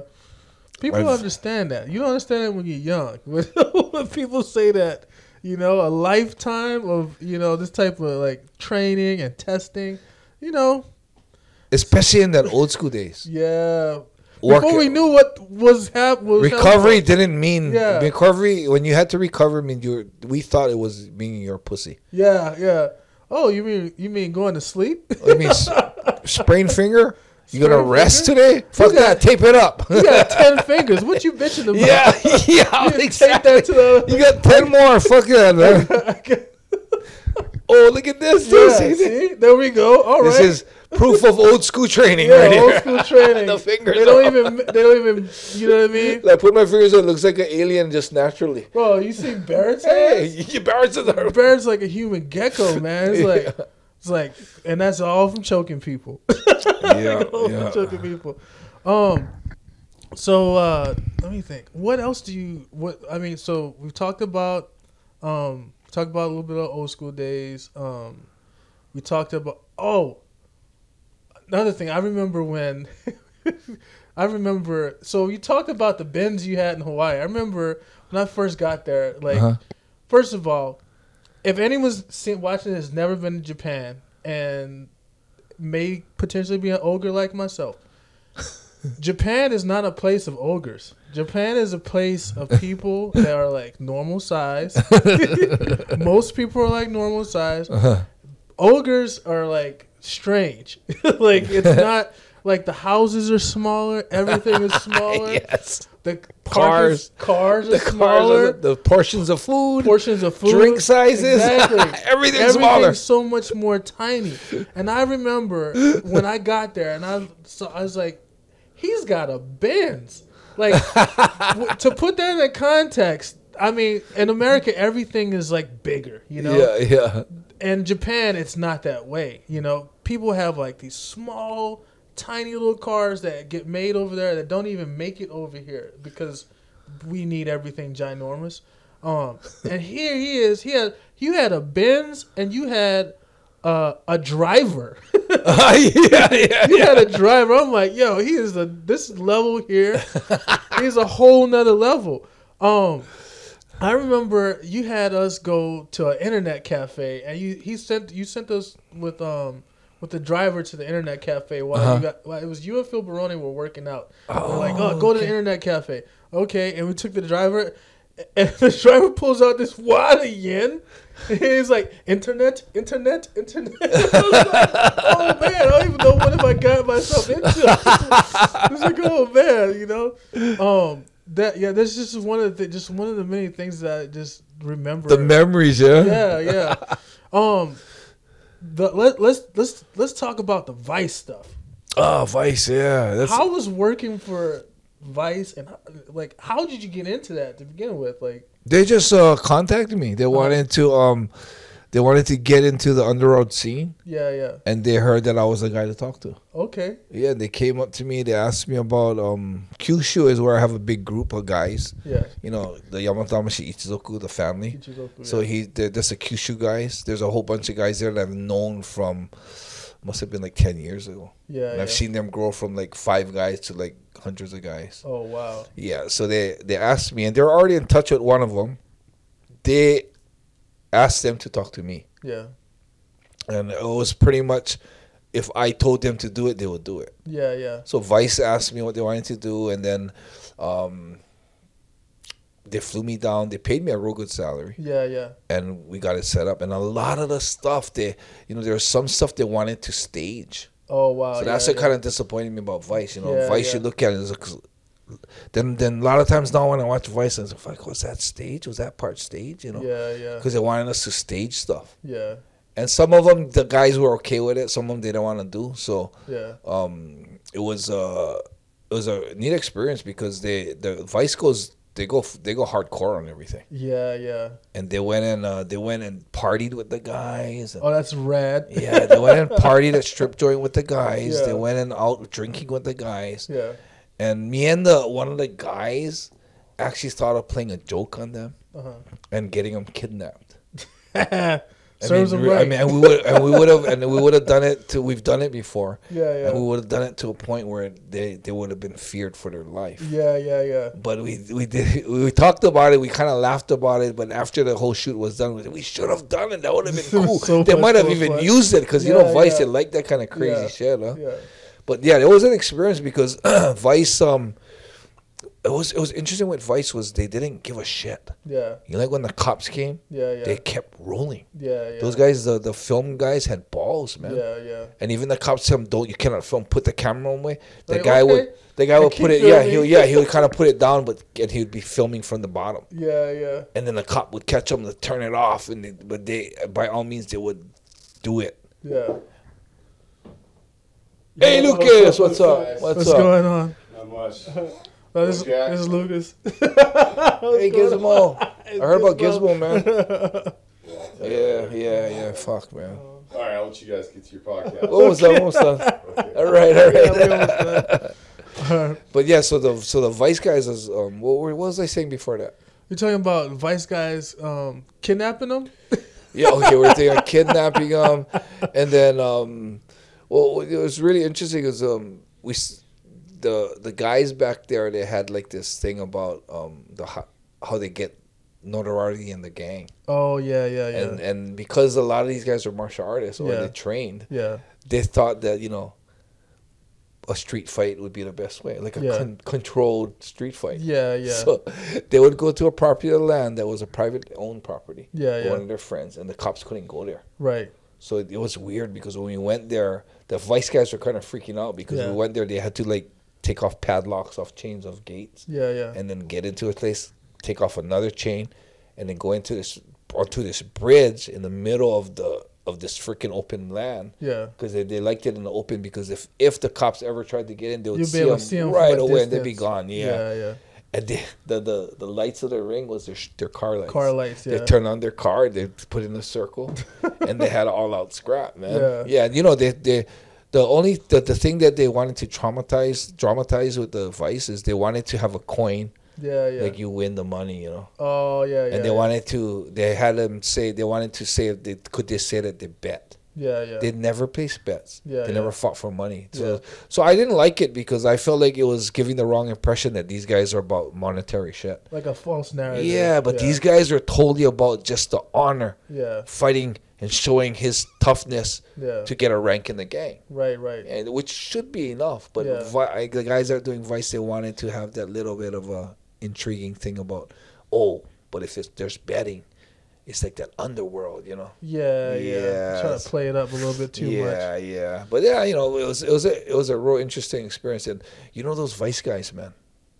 Like I said, they're hardcore. Yeah. There's in Kyushu, there's this Yakuza group called the Kodokai. It's one of the most powerful groups, and the Yakuza demeanor in Japan is a fact. The more south you go, the more violent they are. Yeah. And so we're down in Kitakyushu, which is almost the southern part of Japan. Yeah. So these guys are violent guys. Yeah. Shooting people right in front of the restaurant. They don't give a shit. Yeah. So they actually set up a meeting with 3 of the top Kodokai guys, and these guys are they're smashed now. Yeah. They're in the process of the police trying to smash them down. Oh wow. Yeah, going for every single person in the gang. They closed down their office that they had in the town. Yeah. My guys are not Yakuzas. Yeah. My guys were gangsters. Yeah. So they didn't like the way the Yakuza run the thing where the Yakuza group is if something happens, the boss gets insulted, he sends the younger guys to take care of it. Right. The gangsters are different. They run it like me. Yeah. Where if my guy has a problem, the top dog is going to take care of it. Yeah, I'm going to go. My boy's going to, protect me. I'm going to protect my boys. You know what I mean? Right. So that's the reason why those gangsters didn't like to go into Yakuza, because all of a sudden they got to take care of their boss, but the boss don't do shit for them. Right. Where there's a hierarchy in the gangs, and they recognize the boss, but they all take care of each other. Right. Yeah. So these guys they didn't like that. Yeah. So anyway, they heard I was gonna go. Yeah. they refused to let me go. Yeah. So they told me, we don't want you to go. And then I was like, I would be okay. They said, no, we don't want you to go. They don't think it's safe for me to go. Yeah. So they actually went up to the vice guys and totally straight up told them that Ensign's not going. Yeah. And they picked me up, took me out of the hotel, and took me out on the town so that I wouldn't be around. Oh, wow. Yeah. But how's this? The vice guys actually went to it. Yeah, yeah. They went there. They got 3 hours of interview from these guys. Oh, sick. Okay. Yeah. They're driving back. On the halfway back to their hotel, they got a call from the Yakuza. They changed their mind. It's like, I know you got 3 hours interview, but don't play that shit. No. They said they sent 2 guys to go them. Yeah. Took 3 hours to erase it all.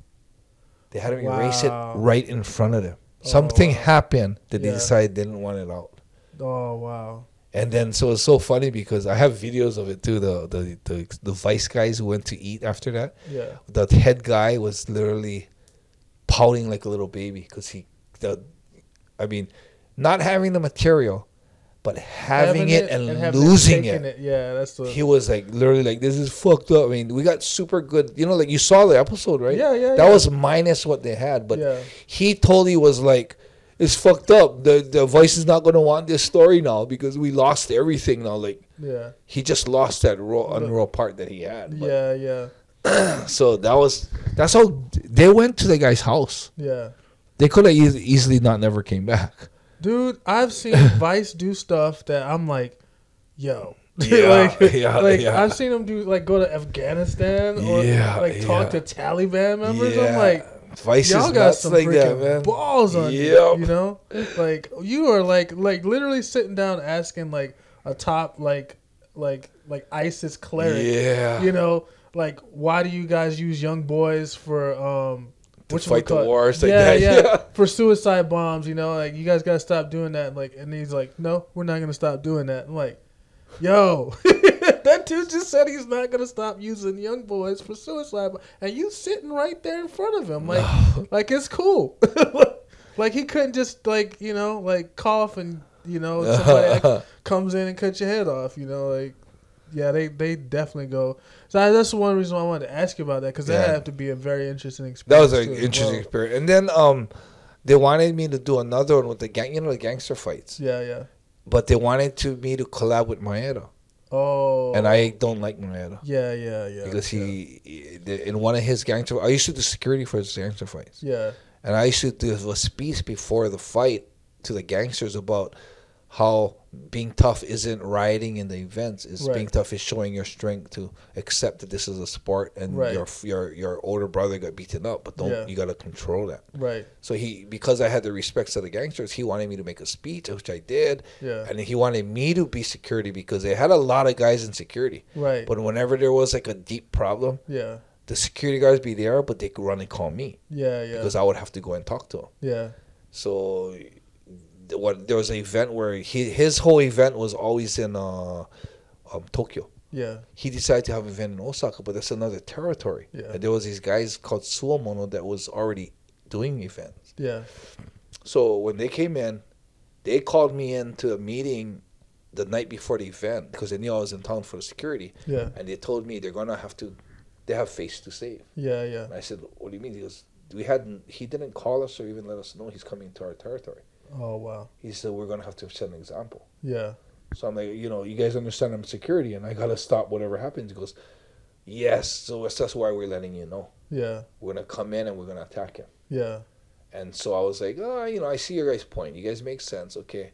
So my agreement with them was that I'm going to stop them and I'm going to let them do things to a certain point and then I'm going to have to stop them. Yeah. So we let him get to Maeda, rip his sweater, everything. Yeah. And then that's when I got in and I started grabbing him and backing him away. Yeah. Maeda put his tail between his legs and ran to the back. So these guys were like, okay, you run away, your fucking event's closed. We're on the third fight. Yeah. So these gangsters are sitting on their ring. One's in their ring, lying down on purpose, making like it's his living room. Yeah. So the fans, everybody's there. All the fighters are ready to fight. and it's on pause. No one knows what to do. So one of the security guys comes to me, and I said, "Where's Maeda? He's in the room." I said, "Tell him he needs to talk to these guys. Yeah. He can't run away because these guys ain't leaving. Yeah. These guys live in Osaka. They don't give a shit. They'll stay here all night." Yeah. And then so the guy comes back because Maeda refuses to come out. He's scared. I'm like, oh, come on, bro. And make this public. Maeda thinks he acts like he's a badass, but he was scared shitless and ran in the back. These guys are half his size. Yeah. So I'm like, okay, wait a minute. So I walked to one of the guys. The head guy was this guy called Sap. His name was Sap. So I went up to Sap and I told him, "Hey, dude, I know you don't like Maeda. I know you got to show a point." I said, "But you're a fighter." Yeah. He used to fight in the gangster fights. Yeah. I said, "What about these fighters that are going to fight and you're kind of screwing them now? And these are all other gangsters." Yeah. Because what, they still support such an asshole. Yeah. Yeah, it's true. I said, but the fact that they're here and you're kind of bumming them out. I said, "Let's go talk to him." And he goes, "Okay." I said, "But you got to promise me that you're not going to touch him." Yeah. I said, "Give me your word." And in Japan, it works that way. It works, yeah. They give me their word. I pretty much 99% they're not going to do it. Yeah. So give me your word that you're not going to touch it. Okay. Yeah. I won't touch him. So we went in the back. We stood there. Maeda, Sap, table in the middle. It got heated to a point where Sap overturned the table but didn't touch him. Yeah. And I'm standing there watching the whole thing. I should have recorded everything, but I stand there watching the whole thing. Maeda's on the total sumimasen. I'm sorry. I should have gone. How do I get in touch with you? I said, "Go through Ensign. Call Ensign. Let us know. We'll talk to you. We'll let it okay." Yeah. All we wanted is the respect of you telling us that you're coming into your town. Yeah, exactly. Yeah. So Maeda goes and he starts bowing, saying, he says, "Sorry." Shakes out his hand and says, "I'm sorry." Yeah. Sat goes, shakes his hand. Yeah. He's satisfied. From now on, if you come into our turf, call us. Okay, good. They leave. Yeah. They thank me for settling. Okay, good. We're done. Event goes great. We go into the back and there's like a huge meeting in the corner with Maeda and the guys. I'm not those guys, his guys. Yeah. I'm standing there. I'm looking at one of the referees, the guy Wada, the bald-headed wrestler. He refs almost everything in Japan. Yeah. I was, "Wada, what's up?" He goes, "Oh, I don't know. He's talking about going to the police." Yeah. I was like, whoa. I said, "He cannot go to the police." Yeah. There was an agreement made. They shook on it. Yeah. He goes, "Oh, but he's saying something about the sponsors are insisting that he goes to the police because the sponsors sponsor the event and they see it get disrupted like that." Yeah. So I went up and I talked to Maya. I said, "You understand that you cannot go to the police." Yeah, this is gangster fights. Yeah, like you got a certain. You got the law is the law, but you got the gangster etiquette. Yeah, exactly. So I advise him not to and tell him that if you do, I can't help you anymore. Yeah. He went to the police. He pressed charges on him. Yeah. So what happened with that is I felt he understood that I'm not going to help him anymore with the security. Yeah. The next event he had was like a month later. He calls me. Yeah. Not him. One of his guys calls me and goes, "Maeda would like to know if you can make it to do security at this event." And I said, "Do you guys?" You put me in. So I told him, "Can you relay a message to Maeda? Ask him, is he either fucking stupid or is he trying to cause trouble with me?" Yeah. I said, "It's one or the other." Yeah. And ask him that and call me back. They never called me back. Yeah. So I never did ever go to a gangster fight again. Yeah. Yeah. Well, I mean, it's cool because it's like you don't want to put yourself in that type of line of fire. Oh, yeah, no way. And then, so that's what happened with Vice. Is Vice asked me that. Like, if you break your word, that's one thing. Yeah. But if you force me to be alongside you because you broke your word, then. Yeah, you break your. I go and help you through like a situation that you're begging for help with. Yeah.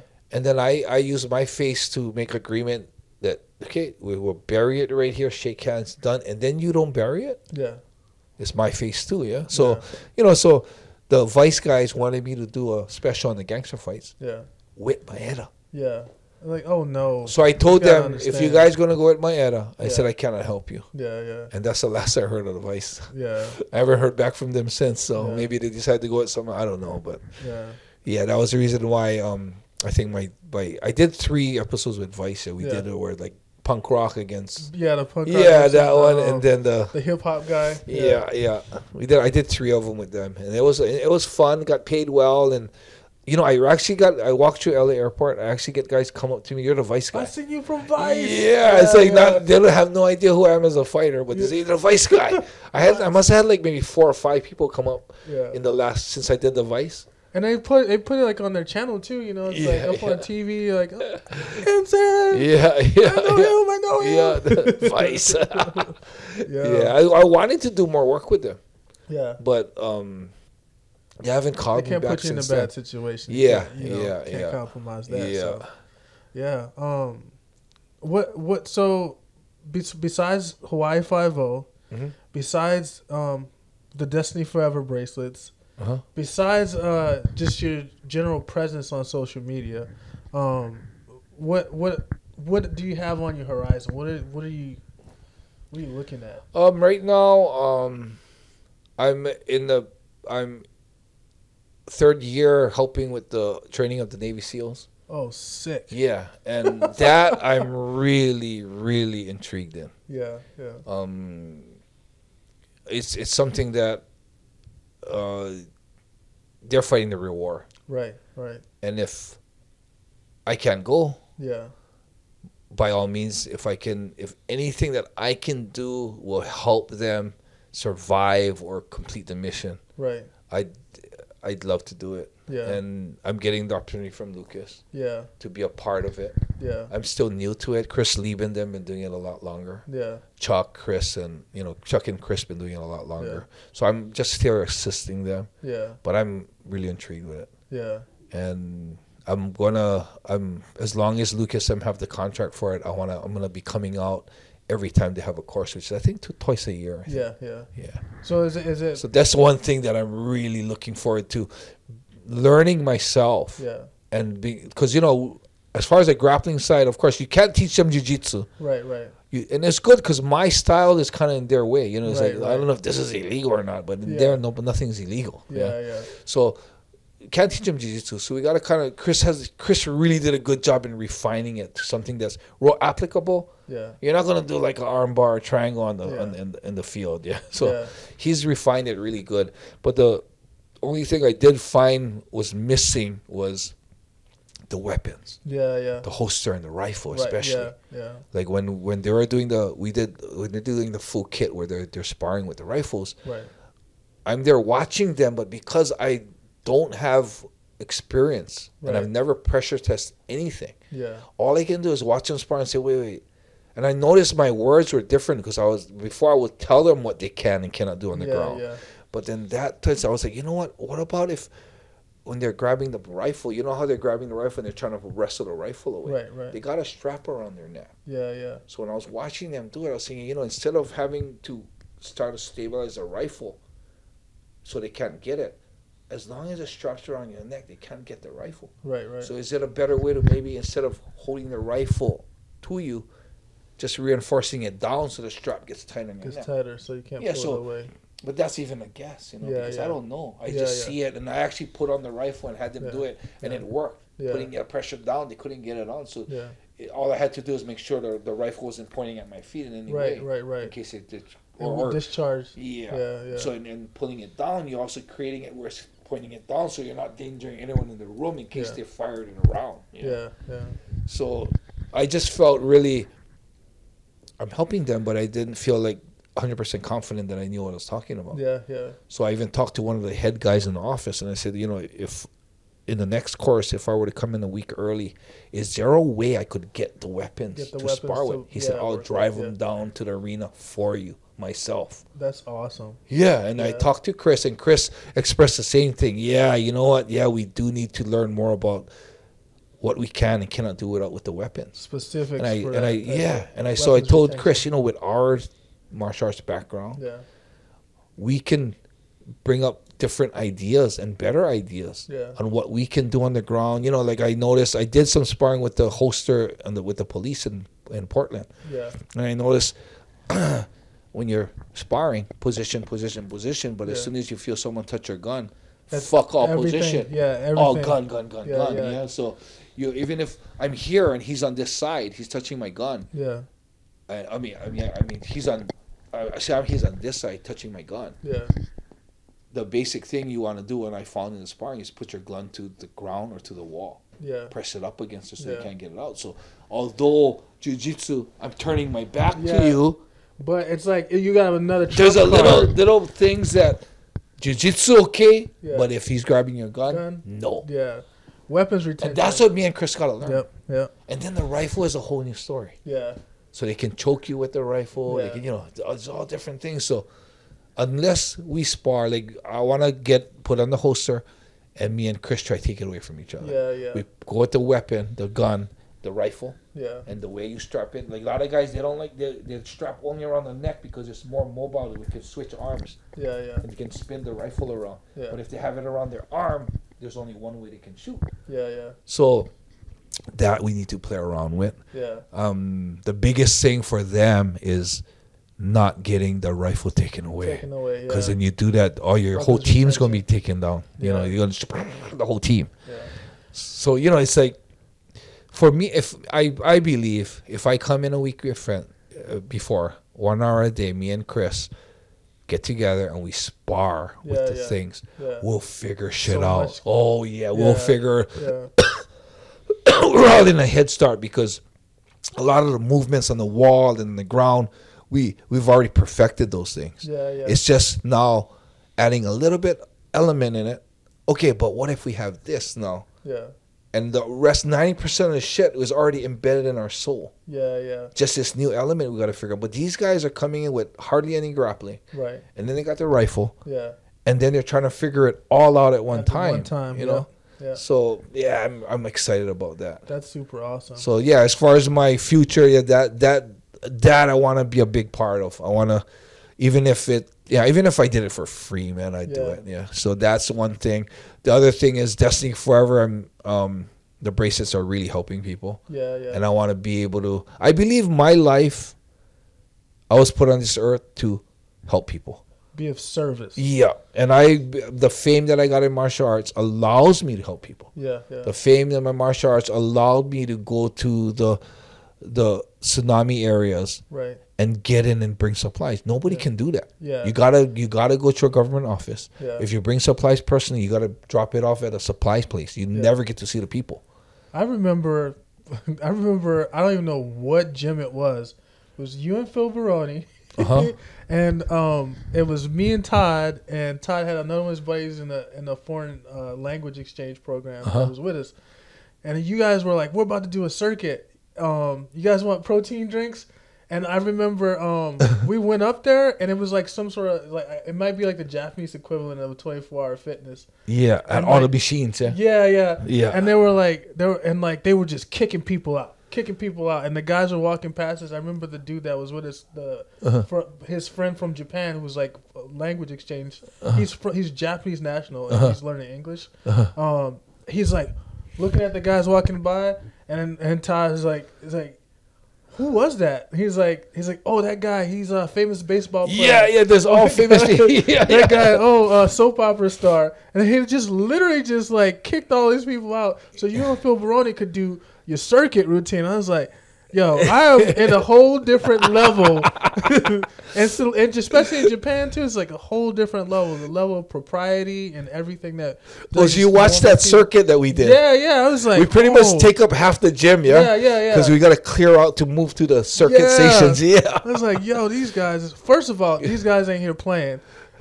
Second of all, they just kicked out a bunch of like famous people so they could get down, like, yo, this is a whole nother level of like notoriety, you know what I mean, that I'm not accustomed to. So I can only imagine, it's like having that, but then using it for good, using it to be able to get into those areas and be able to surface, you know what I mean, be able to help people out, in a bad situation, not just kind of like donate stuff and then walk away.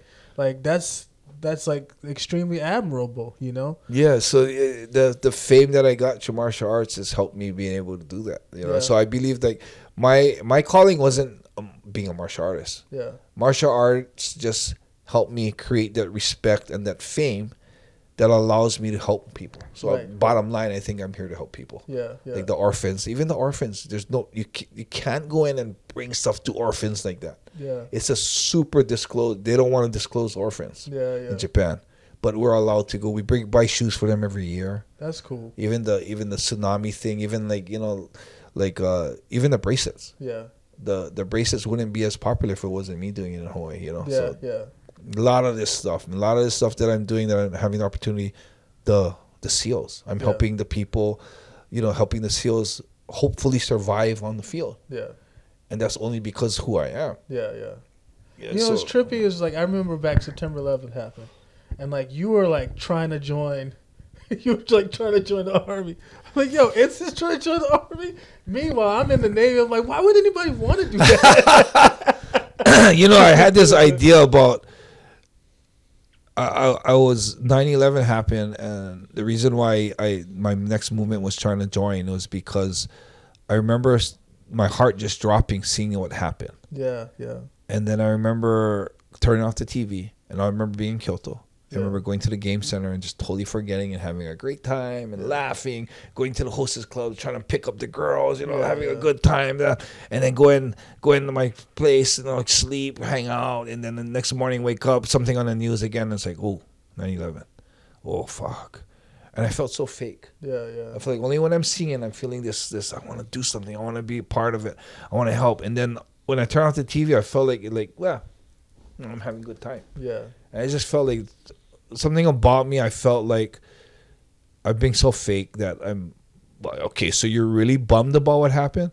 Then how come you just turn off the TV and you forget about it? Yeah, yeah. And I had a big problem with my wife at the MU. Yeah, she did not want me to do. She's kind of like, what about us? What about us? I'm like, yeah, I know, but what about me? Yeah. To take care of you, I gotta take care of me. Yeah, yeah. So. Yeah, I didn't go. I went, and I was thinking of getting in and being able to fucking kill the terrorists. You know what I mean? Yeah, yeah. But when I went there, I think I was 2 years too old. Yeah, yeah. But they made an exception. Yeah. And then it was the tattoos, man. Yeah, yeah. And you know what was real ironic? The tattoo that I put on because I was planning to go is the one that stopped. There's the hands. Yeah. Yeah. It's so trippy how like that's a big thing, and like even what the fuck? You're going to war. You can't have a tattoo on a uniform? Yeah. Why? It's like you're going to war and gonna kill people, man. It's like because I joined in '97, and '97 it wasn't as big of a deal. But by like 2000, they were like full on, like they just didn't want it. Like, why is that? I don't even. It's like it doesn't mean the same thing as like it used to mean. You know what I mean? There's so many more people nowadays have tattoos. They have artwork, It's like, what are they gonna? It's like, what does that even? I guess from a certain perspective, like it makes you identifiable. So if they need you, I guess it looks more clean cut. Yeah, like you're proper. There's that, and but then there's also like, sometimes they need you to be undistinguishable. You know what I mean? Like that's why, like if you look at some of the camis, like they have Velcro. Yeah. They need you. Sometimes they need you in a circumstance where no one needs to know who you are. Oh, that's why they take off the name. Yeah. Oh. So there's that component of it as well. But they want you to be like, they have their idea of clean cut or whatever. Yeah. But it was a good thing though. Yeah. Because going there and being one of the numbers there, I think I have more impact being alive and being able to the philosophy and I can help more people being alive than going to war and maybe shooting 2 or 3 of them and dying. Yeah, 100%. Yeah, 100%. Yeah. So in a way, as wasn't my ideal road that I had to walk, but it actually was a better road without knowing it. Yeah. Yeah. Sometimes you need the little hammer to be the tool for sculpting. Sometimes you need a sledgehammer to just be a sledgehammer for special occasions. Yeah. You can't, like, you're a sledgehammer. Like, we don't need the sledgehammer doing, chopping off a little bit here and there. We need to save you for when we got to bust down the wall. Yeah. Yes. And then it's like, it's pretty cool. It's like thinking back on, like, from what I understood of you at that time to hearing what's going on with you working, doing defensive tactics with special forces now. Like, that's freaking awesome, It's like awesome. So we are dead. Like, I couldn't go, but I can help the people who are going. Yeah. Which is awesome, man. Yeah, this is like and something more than just like 1 or 2. you know, and the elite. Yeah, the boys, the guys that are actually going. Not like, you know, because myself, like, I was in September 11th. I was in the barracks. And all I got to do was stand outside of a building and check IDs, you know, like it needed to be done, you know. And you know, I wasn't on a ship during that time, you know. I was on shore duty, and my job was basically checking IDs of a building that didn't have windows, like, you know, like. But still, that's an important part. Yeah, no, so, not that wasn't important, but it's just that it's like there's it's so not many those guys. Yeah. It's so many different ideas, you know. It's funny because I look at those guys and just I know that what they're doing is life changing and possibly life ending. Yeah. But I look at them and just I envy that. Yeah. I think to myself, it's realistic right now. There's no way I'd be able to pass the course. Yeah. But I think I even, you know, who did I tell? I told somebody that, man, if I was younger, this is definitely something I'd want to do. Yeah. Whether I'd pass or be able to make it or not, I don't know. But this is something I would want to do. It's a test. Yeah, man. It's like the ultimate test, man. Yeah. I hear some of the stuff those guys go through, man. I remember my first course I went there. I'm looking around the room. That all these guys have passed that test. Yeah. And some of them look like normal guys. Some of them even look a little like, prissy. Yeah. It's like but they passed the test. They got that demon inside. Yeah, they got that wild side. Yeah. Or like just like they just won't stop. Yeah. I remember learning jiu-jitsu back in the day, and like I don't know if it was something that was related to me by either Barrett or by Egan, but the notion that you could beat somebody two ways.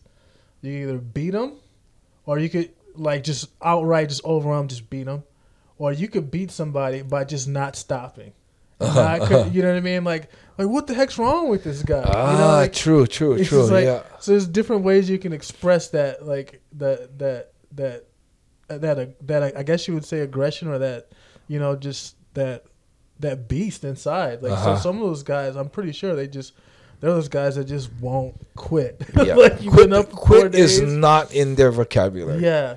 It's not an option. Right. Yeah. That's a philosophical thing that I gleaned from you a long time ago. It's just that like the notion of not tapping, you know, like it's something that I've always struggled with myself, and I can't say that I've been in a position where I've never tapped, but to change the mindset from not necessarily not tapping, but to be looking for a way out. To never stop looking for a way out. Yeah. You know what I mean? So if you perish looking for a way out, you just perish looking for a way out. Yeah. But you never gave up. Your hand was never like hanging out waiting to tap. A lot of people do that. Yeah. You know what it is? It's focus. Yeah. Once you lose focus of what you're trying to do, and your focus comes to your arm popping, you're gonna tap. Yeah. That's a natural human thing to do. So when someone taps, I don't look at them and say, "Oh, what a fag." Yeah. I just think, "Oh, they totally lost focus. They were beat inside." Yeah. Here or here. Yeah. Yeah. So like when my arm was popping with hearing, it wasn't like my focus didn't go to my arm. I didn't think, "Oh, my arm is popping. What am I gonna do? I better do something before my arm breaks." I wasn't thinking that. I was thinking the other way. I was thinking, "Okay, I'm gonna hit him with my left hand because." Knowing that he can hear my arm popping, but I'm still getting jacked in the head from my other hand. It's gonna make him wonder, holy shit, I gotta leave this arm now, you know. So and there's a way that like, okay, the arm's popping, but once it loosens to a certain point, I might be able to pull it out.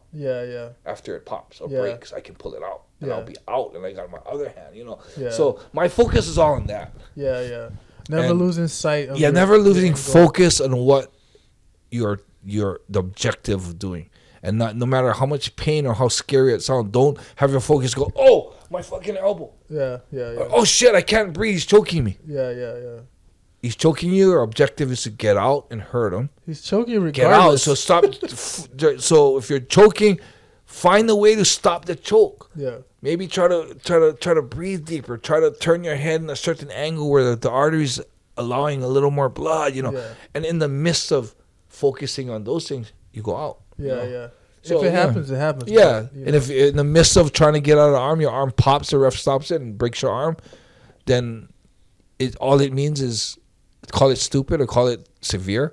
All it means is you let them lose focus. Right. That's all it is, really. Yeah. It's about being strong in your focus on continuing to the objective that you are planning from the beginning. Yeah. That's all it is, really. Yeah. So that's all it is. When people tap, it's because they lost focus, and the focus went on to what's happening to their arm. Yeah. Yeah. So that's something that, like I say, it's something that really resonates with me outside of just jiu-jitsu practice, just like in daily life, like for sure, going through different things in your life. Everyone, the adage is life happens, and life happens like a motherfucker. Yeah.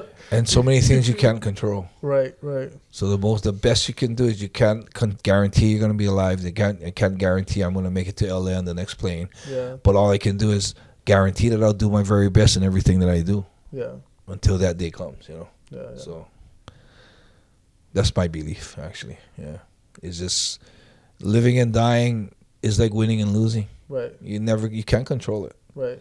So instead of dwelling on whether you're gonna live or die, just do what you can at the best of your abilities until that day comes. Do the next best right thing. Yep. And before you know it, you walked across Japan. Yeah, no shit. 68 days, man. 68 days. And 20 pounds later, we completed it. Lost 20 pounds on it, man. Without trying now. Wasn't trying to lose weight, but lost weight, man. Man. I gotta find somewhere to walk to. You lost it, I found it. Well, I found it back. Don't worry about it. Okay. I got it back. I think we talked about a whole bunch of stuff. I think we got a lot in, man. Yeah.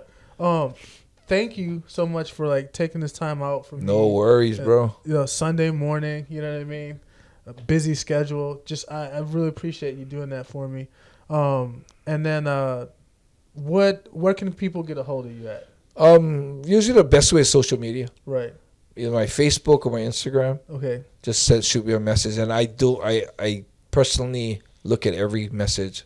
I personally answer any questions that are presented to me. Okay. I believe in that, in being. I mean, maybe I'm not that big yet that I get like Joe Rogan, got 100,000 of them coming in. So I'm still at that level where I do personally answer everything. That's so awesome. Yeah. So on Instagram at Ensign Inoue. Shit, I don't know. I think so. Yeah. I think so. At Ensign Inoue, and then on Facebook. It's the one that I'm sitting like this. Yeah. There's a couple of them. There's a couple fake ones too. Yeah. But it's the one I'm sitting like this. Some stunt doubles out there. Yeah. Those aren't the real guys. Some fake Ensign Inoue out there. Yeah, they're out there. If or DestinyForever.com. DestinyForever.com. That's a website. You just send the email, and it's either me or Sarah looking at it. Right. Yeah. I'll put all the stuff, links to everything, in the show notes. Again, thank you for sitting down with me and just chopping it up a little bit. I hope this helps someone out there as far as their journey, and just giving just a little bit of additional perspective from someone who has done leaps and bounds above, what anyone else, maybe have considered to be possible in and outside of the sport. An indomitable spirit. Somebody that is definitely someone to listen to and to make corrections about your life. And thank you, Ensign. Thanks, Gong. So always good to see you. Yeah. And anytime I'm here, maybe we can do a second part or whatever. Oh yeah, we'll do. For sure. As long as you're down, I'm down, man. Anytime you feel that it'll help your podcast, or we could help even a single person. Yeah. I'm down. Yeah. Thank you so much. Right on, Kong. Right on. Glad you started this.